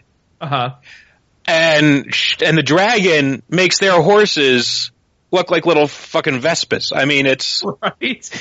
right. She's like, you thought your stallion was something. And to be honest, I've got a red dragon. With her white hair, she looks like Sheena anyway on a horse. So they're all going to be following her. We all know it. And I also I did like, and we laughed at this, was the conversation. What is better? What is better than seeing a beautiful woman naked for the first time? Oh, that was hilarious. Well, and it reminded me of Monty Python. What have the Romans ever done for us? Well, there was all right, but besides that, well, I thought that was silly because the thing that's better than seeing a naked woman for the first time that's hot is actually getting to sleep with her. That's the thing that's better. Oh, goodness, Phil. I mean, come on, it's true, right? Nevertheless, we said, all right, but it's one of the 5 best things, all right? We're one of the 5. Right. So they compromise, yeah. That's right. I gotta say, not very often does a subtitled conversation make me laugh out loud, but that one did. Absolutely. Yeah. Okay. That was good. And it is the type of conversation these guys would have, around a table with a couple of beers. They're like, "What's the best thing? The naked chick or this or that?" It's like, right. It's all good. It's all good. Yeah. So it was kind of funny. All right. So again, that just sets her up, and then that just leaves the Lannisters. Wait. The Lannisters. You saw a little bit of the Queen in the cell. Yeah. Let's do Marjorie first. Yeah, just saw a little bit of her. I'll do Marjorie first. I'm hoping, just because everyone sat there for the last 9 months going, "Gee, I really want to see that woman say confess again." That was funny. I'm beginning to worry, based off of this scene, that Marjorie may become one of the kooks. She may submit and become... I don't think so. All right, good. I hope not. That would be terrible. Yeah, we'll see. Well, and the problem is, unfortunately, Cersei's only hope... not Cersei. Marjorie's only hope is Cersei, so really she's kind of screwed no matter what. I mean... Well, you know what, though? I think... I want to see what Jaime says and Kevin Lannister says. At this point, I think that Cersei would be willing to let Marjorie go if it meant taking out the Sparrows. Because I don't think that Cersei lets anything go. There's no reason Cersei can't kill the Sparrows and kill her at the same time. Well, I suppose. And blame it on the Sparrows. That's not very graceful. Ooh, Mike, that's possible. I could see her doing that. I don't think she's smart enough to pull that off. I also agree with that, but I just don't think she's going to be happy to say. She's not going to. Let's put it this way: her plan about getting rid of the Sparrows will not involve the great rescue of Queen Marjorie. Yeah, I would agree. Jaime might. Right. Jaime might. Jaime might talk her into it because, I mean, honestly, Jaime would make a much better politician than Cersei. And he wouldn't make a very good politician. Period. So. Right. I also got to say that I'm sorry. Did you have more to say about Marjorie? Yeah, there was one thing I wanted to say about that. It was something to do with. I lost my train of thought. Did you get anything? Did you get anything significant out of that conversation, or I really didn't? Confess. No. Oh yeah, I remember what I was going to say. Remind us that she's there. I remember what I was going to say. Well, I was beginning to worry that maybe she's going to be converted, but she may not.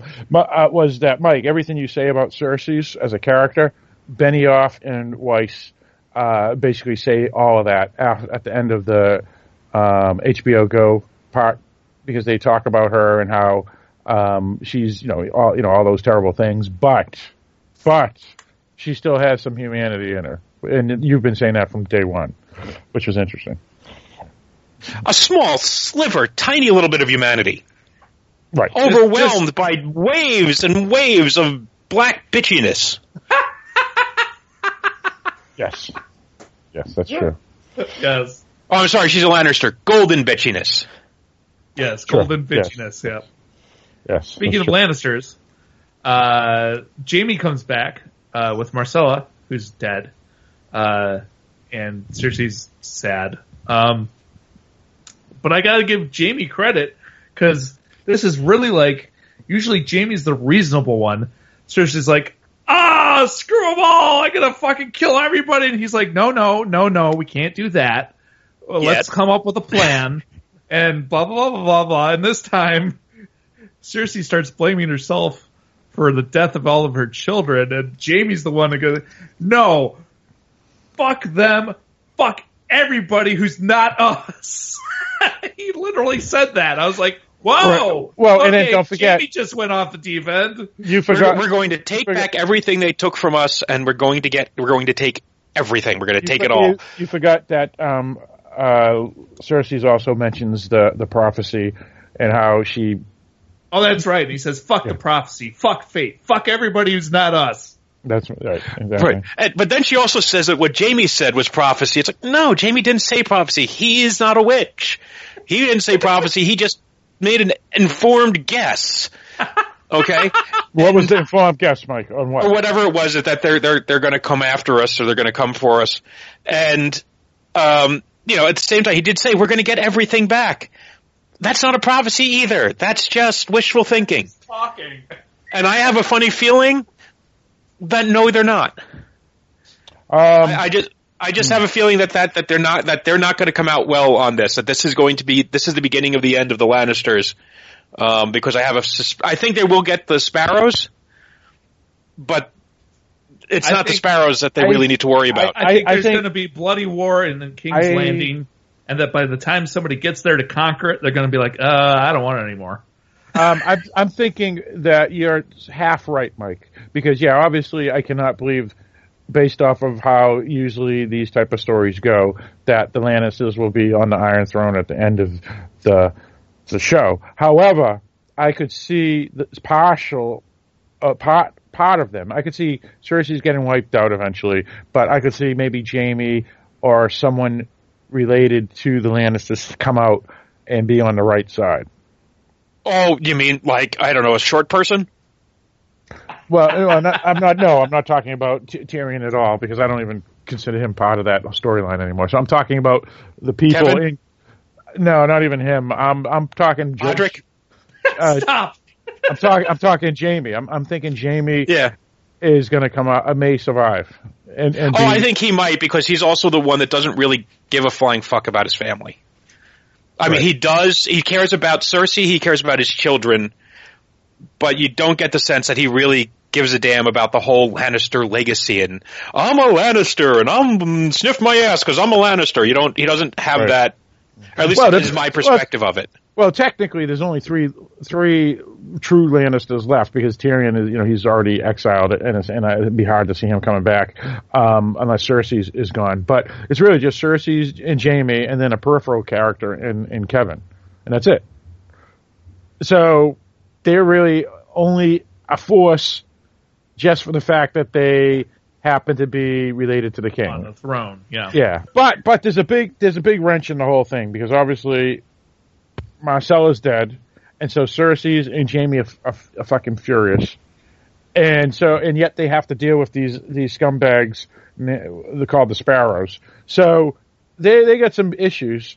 Well, but the Sparrows had nothing to do with Marcella, so their problem is they're going to be fighting a war on two fronts. That's and right. And I hope they acknowledge this, and I'm sure they will, in the next episode or shortly thereafter, that she's remember this, the prophecy is that all 3 of her children would die with gold shrouds, and 2 of them are dead. 1 is still alive. So, I'm hoping that she does something in some way or acknowledge that her concern over Tommen or what they might do to make sure he doesn't die or try to protect him. Because it sounds like they're just throwing in the towel and going, well, 2 of them are dead, you know what, they're going to get the 3rd, let's move on. I don't think that's going to be it either. So so that prophecy hasn't yet been completely fulfilled. And I have to give huge credit to Lena Headey over her performance. Oh, she's fantastic, no matter what, though. Yeah, but go on. She's always fantastic, but you don't always get an opportunity to show, like when she's chops. Watching the boat coming in.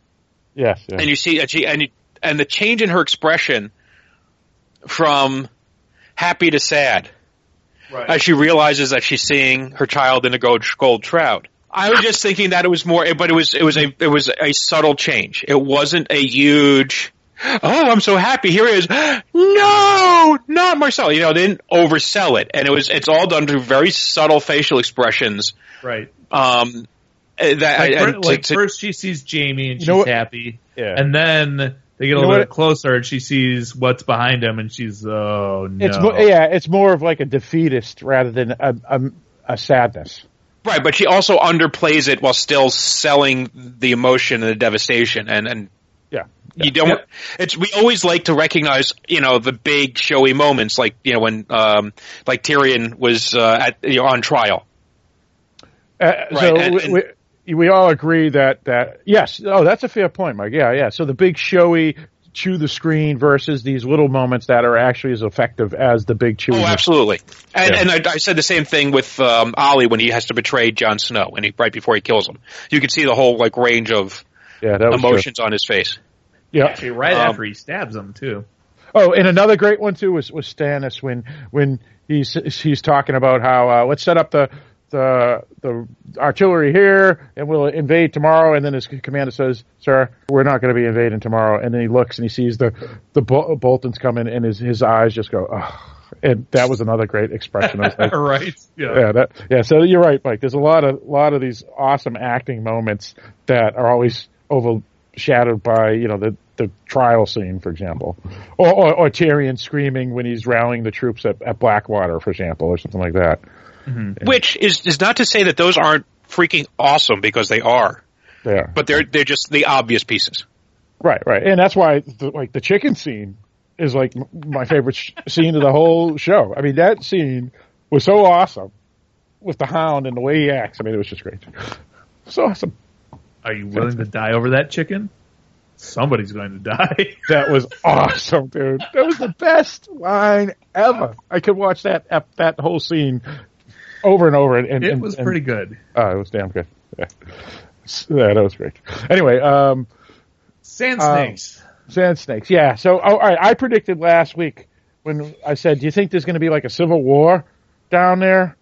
Because once they find out that Marcella's dead and she disobeyed, the prince or the whatever the steward or whatever you want to call him, they could be a civil war if they're not arrested right away. Well, and sure enough, it was a little different than we expected. I was going to say, I wouldn't call that a civil war. It was more of a quiet. It was a coup, a bloody coup. Yes, it was a quiet coup. Something that they could accomplish, by the way, by having withheld important information from the audience, which is that Duran's people loathed him for how he was handling the situation.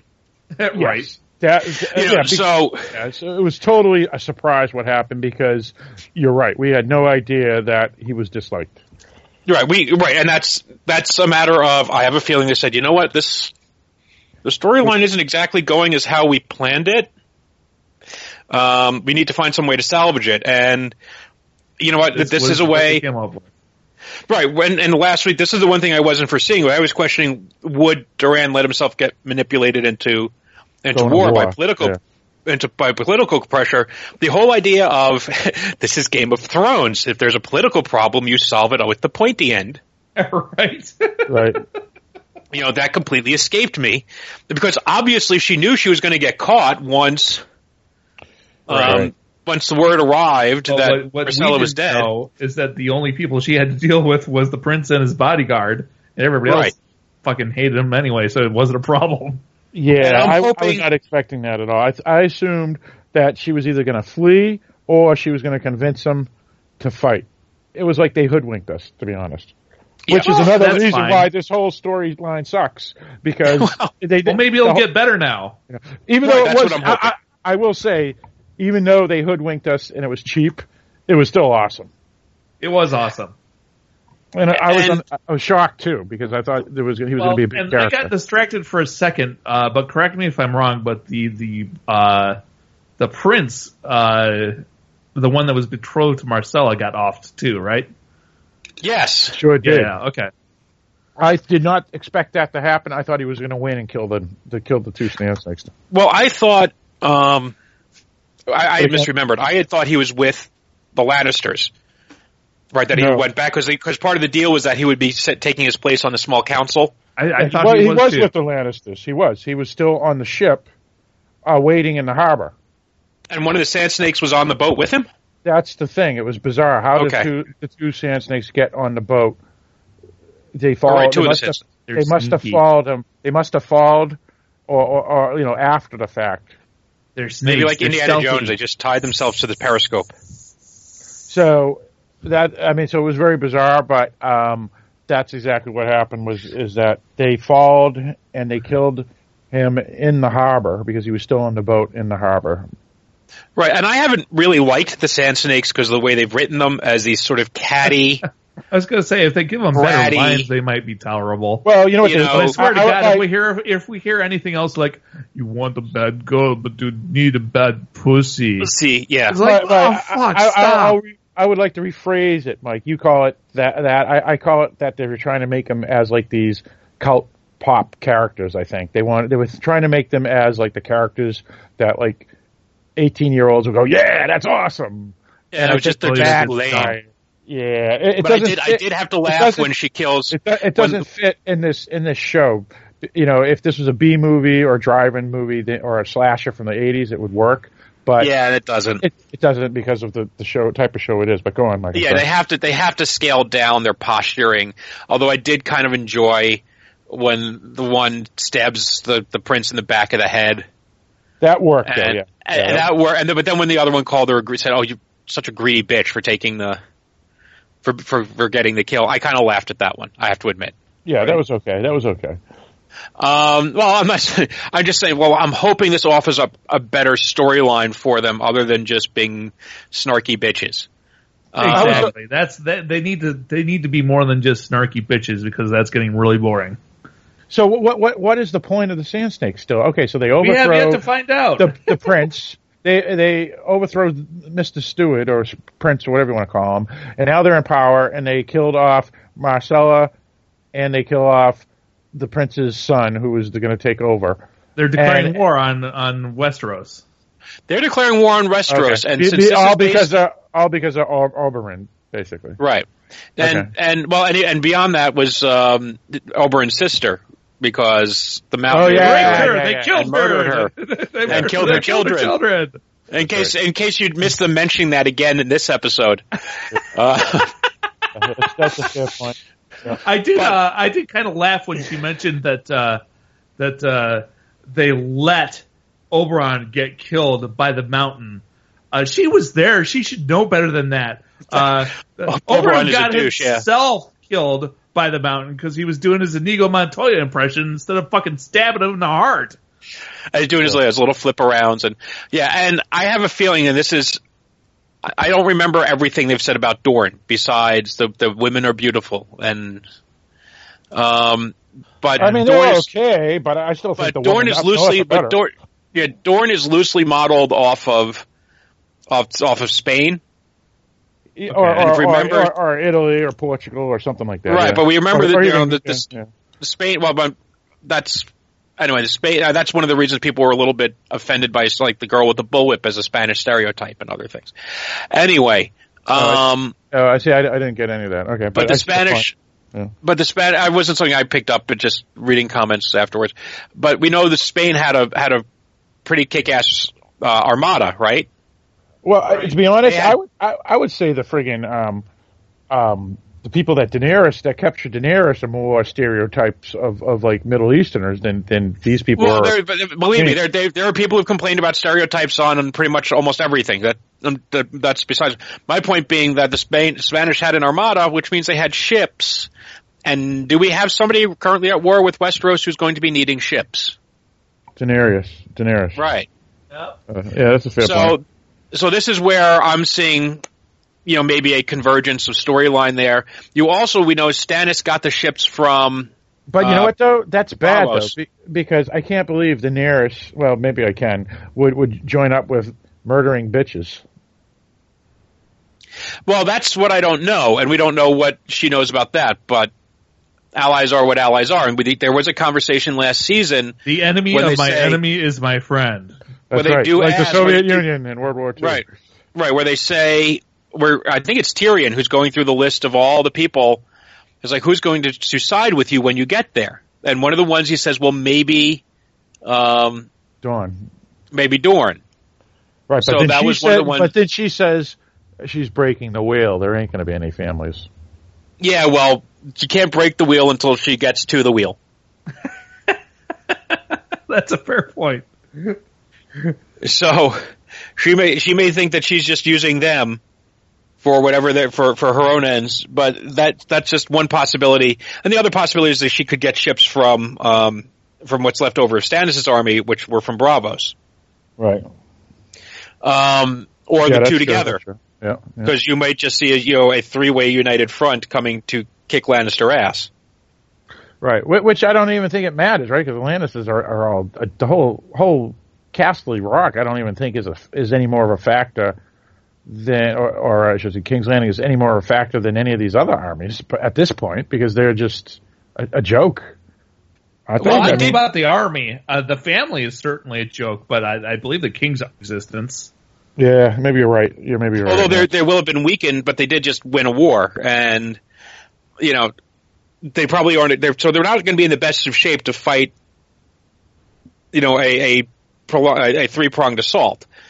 Well, this is what I'm guessing is that Arya is coming back to kill Cersei's because she's on the list, and that will knock out the Lannisters.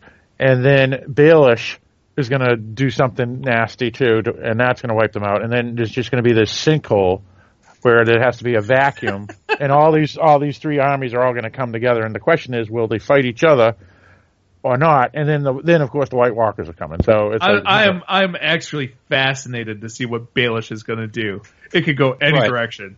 Well, because he's the master motivator in the Westeros story, but he's so behind the scenes, nobody really suspects him. Right. So he could very well be the last one standing and still manage to, sort of sneak his way into the survivor's cause. He could just keep going for a while. The only person that knows that he started the whole thing, I think, is Sansa, because he told her. And that may be his weakness, because he's so, infatuated with her. But you never know. Maybe she'll take him on her side. Or maybe he'll kill her. It's possible, too. So, yeah, he's going to be a wild card, and we'll see how he plays out. But, yeah, so this was really the only thing. This and the old woman, the Red Woman, those are the only two things I really didn't quite see coming. And these are the ones that have a larger implication for what's coming. Everything else, like we said, we know where Arya's going. We know where Dany's going, and on and on and on. So it was really just the Dorne storyline and the Red Woman were the only two surprises for me in the episode. Not that they were badly executed, not that I didn't enjoy the conversation about the white pussy hair. But we all knew that somehow those other storylines were going to get to that point. Right. All those storylines took baby steps forward, and that was really what this episode was baby steps. And, next week, if the previews were believed, more might happen. Yeah. What's it called? I don't remember. I didn't see the title. I believe what's going to happen next week is that the Sansa story will move forward a little bit. I don't know if she'll make it all the way to the wall. We'll figure out what Davos and the cronies decide to do. And we'll get Dany getting taken to the temple, or maybe not if her dragon decides to show up, and we'll get the beginning of Cersei's reign of wrath, either against the sparrows or the sand snakes, or maybe both. Who knows? Maybe she completely just loses it and orders her armor to kill everybody. I think you have to get your own house in order first. So I have a feeling that she'll be going with the sparrow before she goes to Dorne. You could be right. Who's that? Not Sansa. Cersei. Yeah. I think they're going to take it. I think that storyline, the Sparrow storyline, is going to happen next. Now the question is, will the Sparrow storyline, was that just a bump in the road, or are they really a force? In other words, because if they're taken out by episode 4, it's like, okay, that was interesting. You know we see in the preview that Jaime confronts the High Sparrow, and the High Sparrow makes a comment, "You're going to spill blood in this holy house," and that's pretty much been the shield of the High Sparrow is public opinion. Right. And once you get to the point where Jaime and Cersei doesn't care about public opinion, that's right. Then this shows that the Sparrow is now has arrogance too. Oh, he's always had arrogance. Yeah, but now it's like, oh, you're going to take me out, and I could see Jaime just pulling an Indiana Jones and shooting him type of thing. You know what I'm saying? That's the only shield he has. He's got to play that card, right? So, and the faith militant or whatever they were called. Mm-hmm. With cousin Lancel. No. Yep. Yeah, Lancel. Yeah, Lancel Lannister. Yeah. They're going to be mincemeat against the trained army. Oh, for sure. Because they're wearing robes and have. Right, and they're irregular. They're irregulars, basically. It's basically right, so you just give a criminal a gun against anybody, and it's like, okay, he has a gun, so we got to start. We can't do anything. So they're a volunteer army versus a trained king's force. Yeah. Right. So the question is, what's going to happen? When they confront the High Sparrows, but what's going to happen after? Because the High Sparrow and all of his sparrowlings, they're all dead because they're done, right? They're going to be. And let me just interject here, Mike. The reason they're done is because unlike Kevin Lannister, who's doing who knows what, and Tommen, is just chicken, Jaime's a warrior, and he's going to go. You know what? We just take him out. You just kill him, and so they're all done. Wasn't Kevin trying to advise Cersei against her original course of action? And really, if she'd listened to him, the Sparrows wouldn't have come to power. Yeah. So maybe Kevin will be on board. Okay, if Lannisters listened to advice, Ned Stark would be alive, and this would have been a much shorter show. True. If that was actually Ned Stark, it might have been a faceless man. Yes, that's my theory. I'm sticking with it. Well, I don't think they're gonna. I don't think Ned Stark they would have listened to him, but they wouldn't have killed him, and they would have just let him go to the wall because they had to get rid of him because he knew the secret. I just can't believe that Ned let himself get raped by Ramsay that many times. Ned? Yeah. The whole Sansa's really Ned Stark is those faceless men. He's wearing the Sansa face, yeah. What? It was the thing he said earlier. To call back to never mind. You missed my whole conspiracy theory. All right, fair enough. So, right, but the whole thing is that there wouldn't have been a war if not for them executing Ned. So the point of the Sparrows was simply the fact that to weaken the Lannisters. I guess that was the whole storyline for the Sparrows. I guess because they're going to be wiped out. And to show the extent of Cersei's arrogance. Because really she thought that she could bring this religious faction to power with no consequence to herself, and she was absolutely wrong. There was that. It was to push the brotherfucker storyline, because it's something that once it was revealed in, was it season 2? Where they sent the Sparrows out, saying everybody, TMZ style, that the Lannisters have been fornicating. So everyone's been whispering about it, and it comes up, and everyone giggles about it behind their back, and right. but it's never been direct. Now it's out there, right? Because she got publicly outed by the church as a brother fucker. Well, no, that's not true. That's not what she confessed to. She confessed to sleeping with Lancel. She did not confess to sleeping with Jaime. Okay. Right. But, so she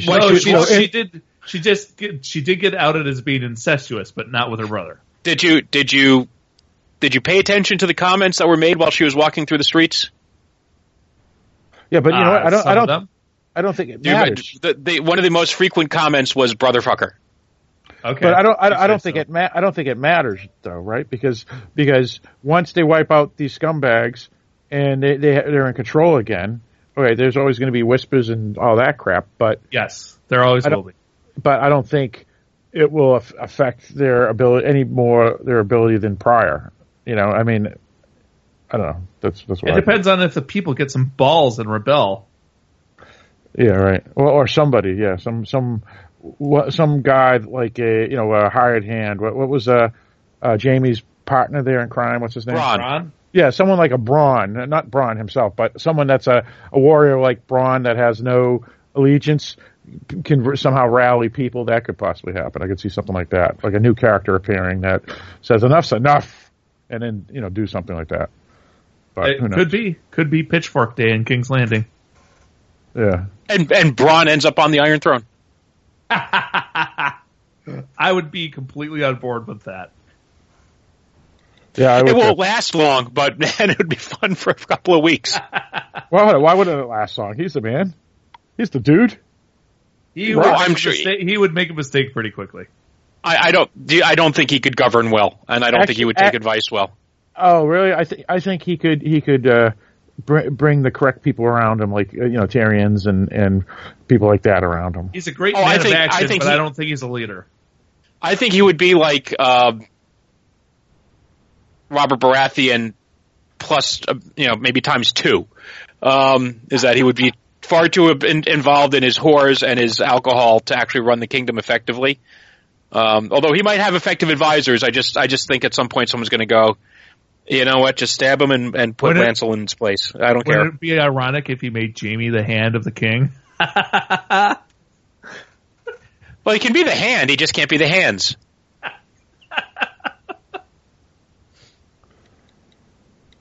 Oh, good Lord. Those are awful jokes. I'm sorry, Phil. That's right. That's okay.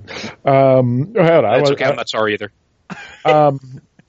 Yeah. So, any further things I wanted to bring up? I assume they're going to go to Bran next week, and I assume they're going to go to Baelish because they usually do when they don't have a character for a week. They'll go back to him. And we didn't see Sam and Gilly, but they may be out for a while because they're just traveling to Meister University. Well, to be honest, I don't think Sam and Gilly, they may be gone for the whole season. I don't think they're not a significant character. It wouldn't shock me. It wouldn't shock me to see him gone and then he'll suddenly show up in chains, right? In Meister robes and chains somewhere in season 7. He could be benched for season 6. Yeah, I could see that happen because they benched the other Stark brother, right? Yeah, but the Bran storyline better fucking pay off something soon because I'm so goddamn sick of it. But I mean the other Stark brother. I'm talking about the other Stark brother, the youngest one. The youngest one. Rickon? He's been gone. Yeah, he's been gone for 2 seasons. He's still with Bran. He's still with Bran theoretically, isn't he? Rickon is like the other Cunningham brother from Happy Days. They just sent him upstairs and forgot he existed. No, he's with that hot chick, owner, the wildling chick that became part of the Stark. Right. Household. Osha? Yeah, Osha. Yeah. Okay. Yeah, he's with her. Yeah, so that's where she and he Maybe is. they just decided to write him out of the show because it was just too much trouble to deal with it. Yeah. Well, they can now cast someone that they can, that can be a real actor now because he's older now. So who knows? Well, I would like it if they would tell us when they recast characters because I got it when they recasted the Mountain because there are only so many 10 feet tall bearded men on the show. But like when they've recast a couple of the guy that when they recast Danny's boy toy, I was like, oh wait, that's supposed to be the same character because they didn't look anything alike. Right. It's like, could you have pointed out to us that was who that was supposed to be? Well, it was just like when they switched. I Dream of Jeannie. Or was it Bewitched? It was Bewitched. Bewitched, right? They changed Darren's. Yeah. But, they kind of called him, that was Darren. It was a name that we were familiar with, and there were only so many Darrens on the show. Well, and they changed Daenerys Naros, or whatever his name is, the guy that... Dario, yeah. Dario, yeah. Dario Argentis, or whatever his name is, yes. Yeah. and they changed the mountain 3 times, too. Right. So don't do that, please. Just cast right the first time. Yeah, I don't even think it's a matter of casting right. I think it's a matter of they cast somebody and then that actor gets another job. I think with Dario, they basically wanted somebody else. Was my understanding. Yeah. I mean, they claimed that the other guy was getting a lead role in one of those Jason Statham films, and he did. But I think that was just a thing to get rid of him. I mean, they used that as an excuse. Yeah, but she was younger. That's a little different. The girl, a child actress can look completely different when they're older. So let's just replace her with someone that we want her to look like. But yeah, I think you're right about the Naharis guy or whatever his name is, Mike. All right. So anything else, or are we good? Good. I think we're just looking forward to next week when someone will say Hodor. Well, yeah, and I'll be curious to see when the next time we see any of the White Walkers too, because they obviously were left out this episode as well. Well, they tend to leave those until they need those. It's like they don't usually just put them in for no reason. Right, because they're not following them as a storyline. They just appear. But anyway, go on, Eric. What would be the best is how HBO does their little descriptions of the show each week.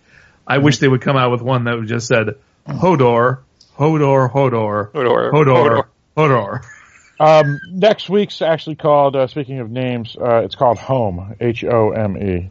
So I'm not sure what that will reference, but it could mean a few things, but I don't know what. It could mean a few things. Yeah. Well, here we go. I just found an article Phil's almost guaranteed to take issue with. The article's called "The 10 Hottest Babes of Game of Thrones." Oh boy! I get.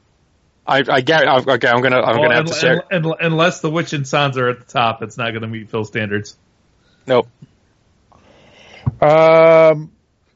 I don't know. It depends. There's a few of them that are as good as those, but I mean, I have favorites, but they're all generally around the same level of hotness.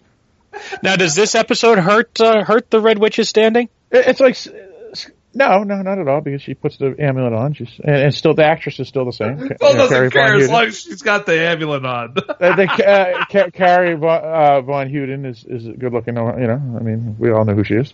But it's like comparing Keira Knightley and Scarlett Johansson. They're completely different looking, but you may prefer one over the other. But they're both equal in hotness.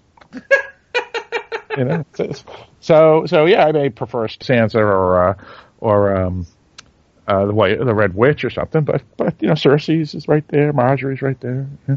So yeah, it's all good. I have no comment. Because I'm right. Well, anyway, if you're interested in reading that article, not it at all. What's that, Mike? I said, anyway, if you're interested in reading that article, that'll be posted on the Dark Discussions Facebook page. Okay, that sounds good. I'll check it out. The top 10 hottest chicks on Game of Thrones. Excellent. I wonder if they're going to throw in like peripheral characters too, or they're all going to be the leads. I'd be curious to see that. Anyway, all right. So let's wrap it up.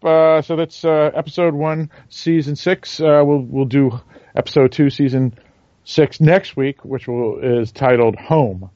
This was called Red Woman. And then after that, it's Oath Breaker, I think, or Oath Keeper, or something. I don't know, Oath something. One of the two. Yeah, they're complete opposites, but whatever. Yeah, whatever. Yeah, and so forth. So, all right. So I guess we'll wrap it up. So, Eric, why don't you lead us out? All right. Thanks for coming in to listen to us talk about the first episode of season 6. Come back next week. We'll be talking about episode 2, and until then, stay safe because the night is dark and full of terrors.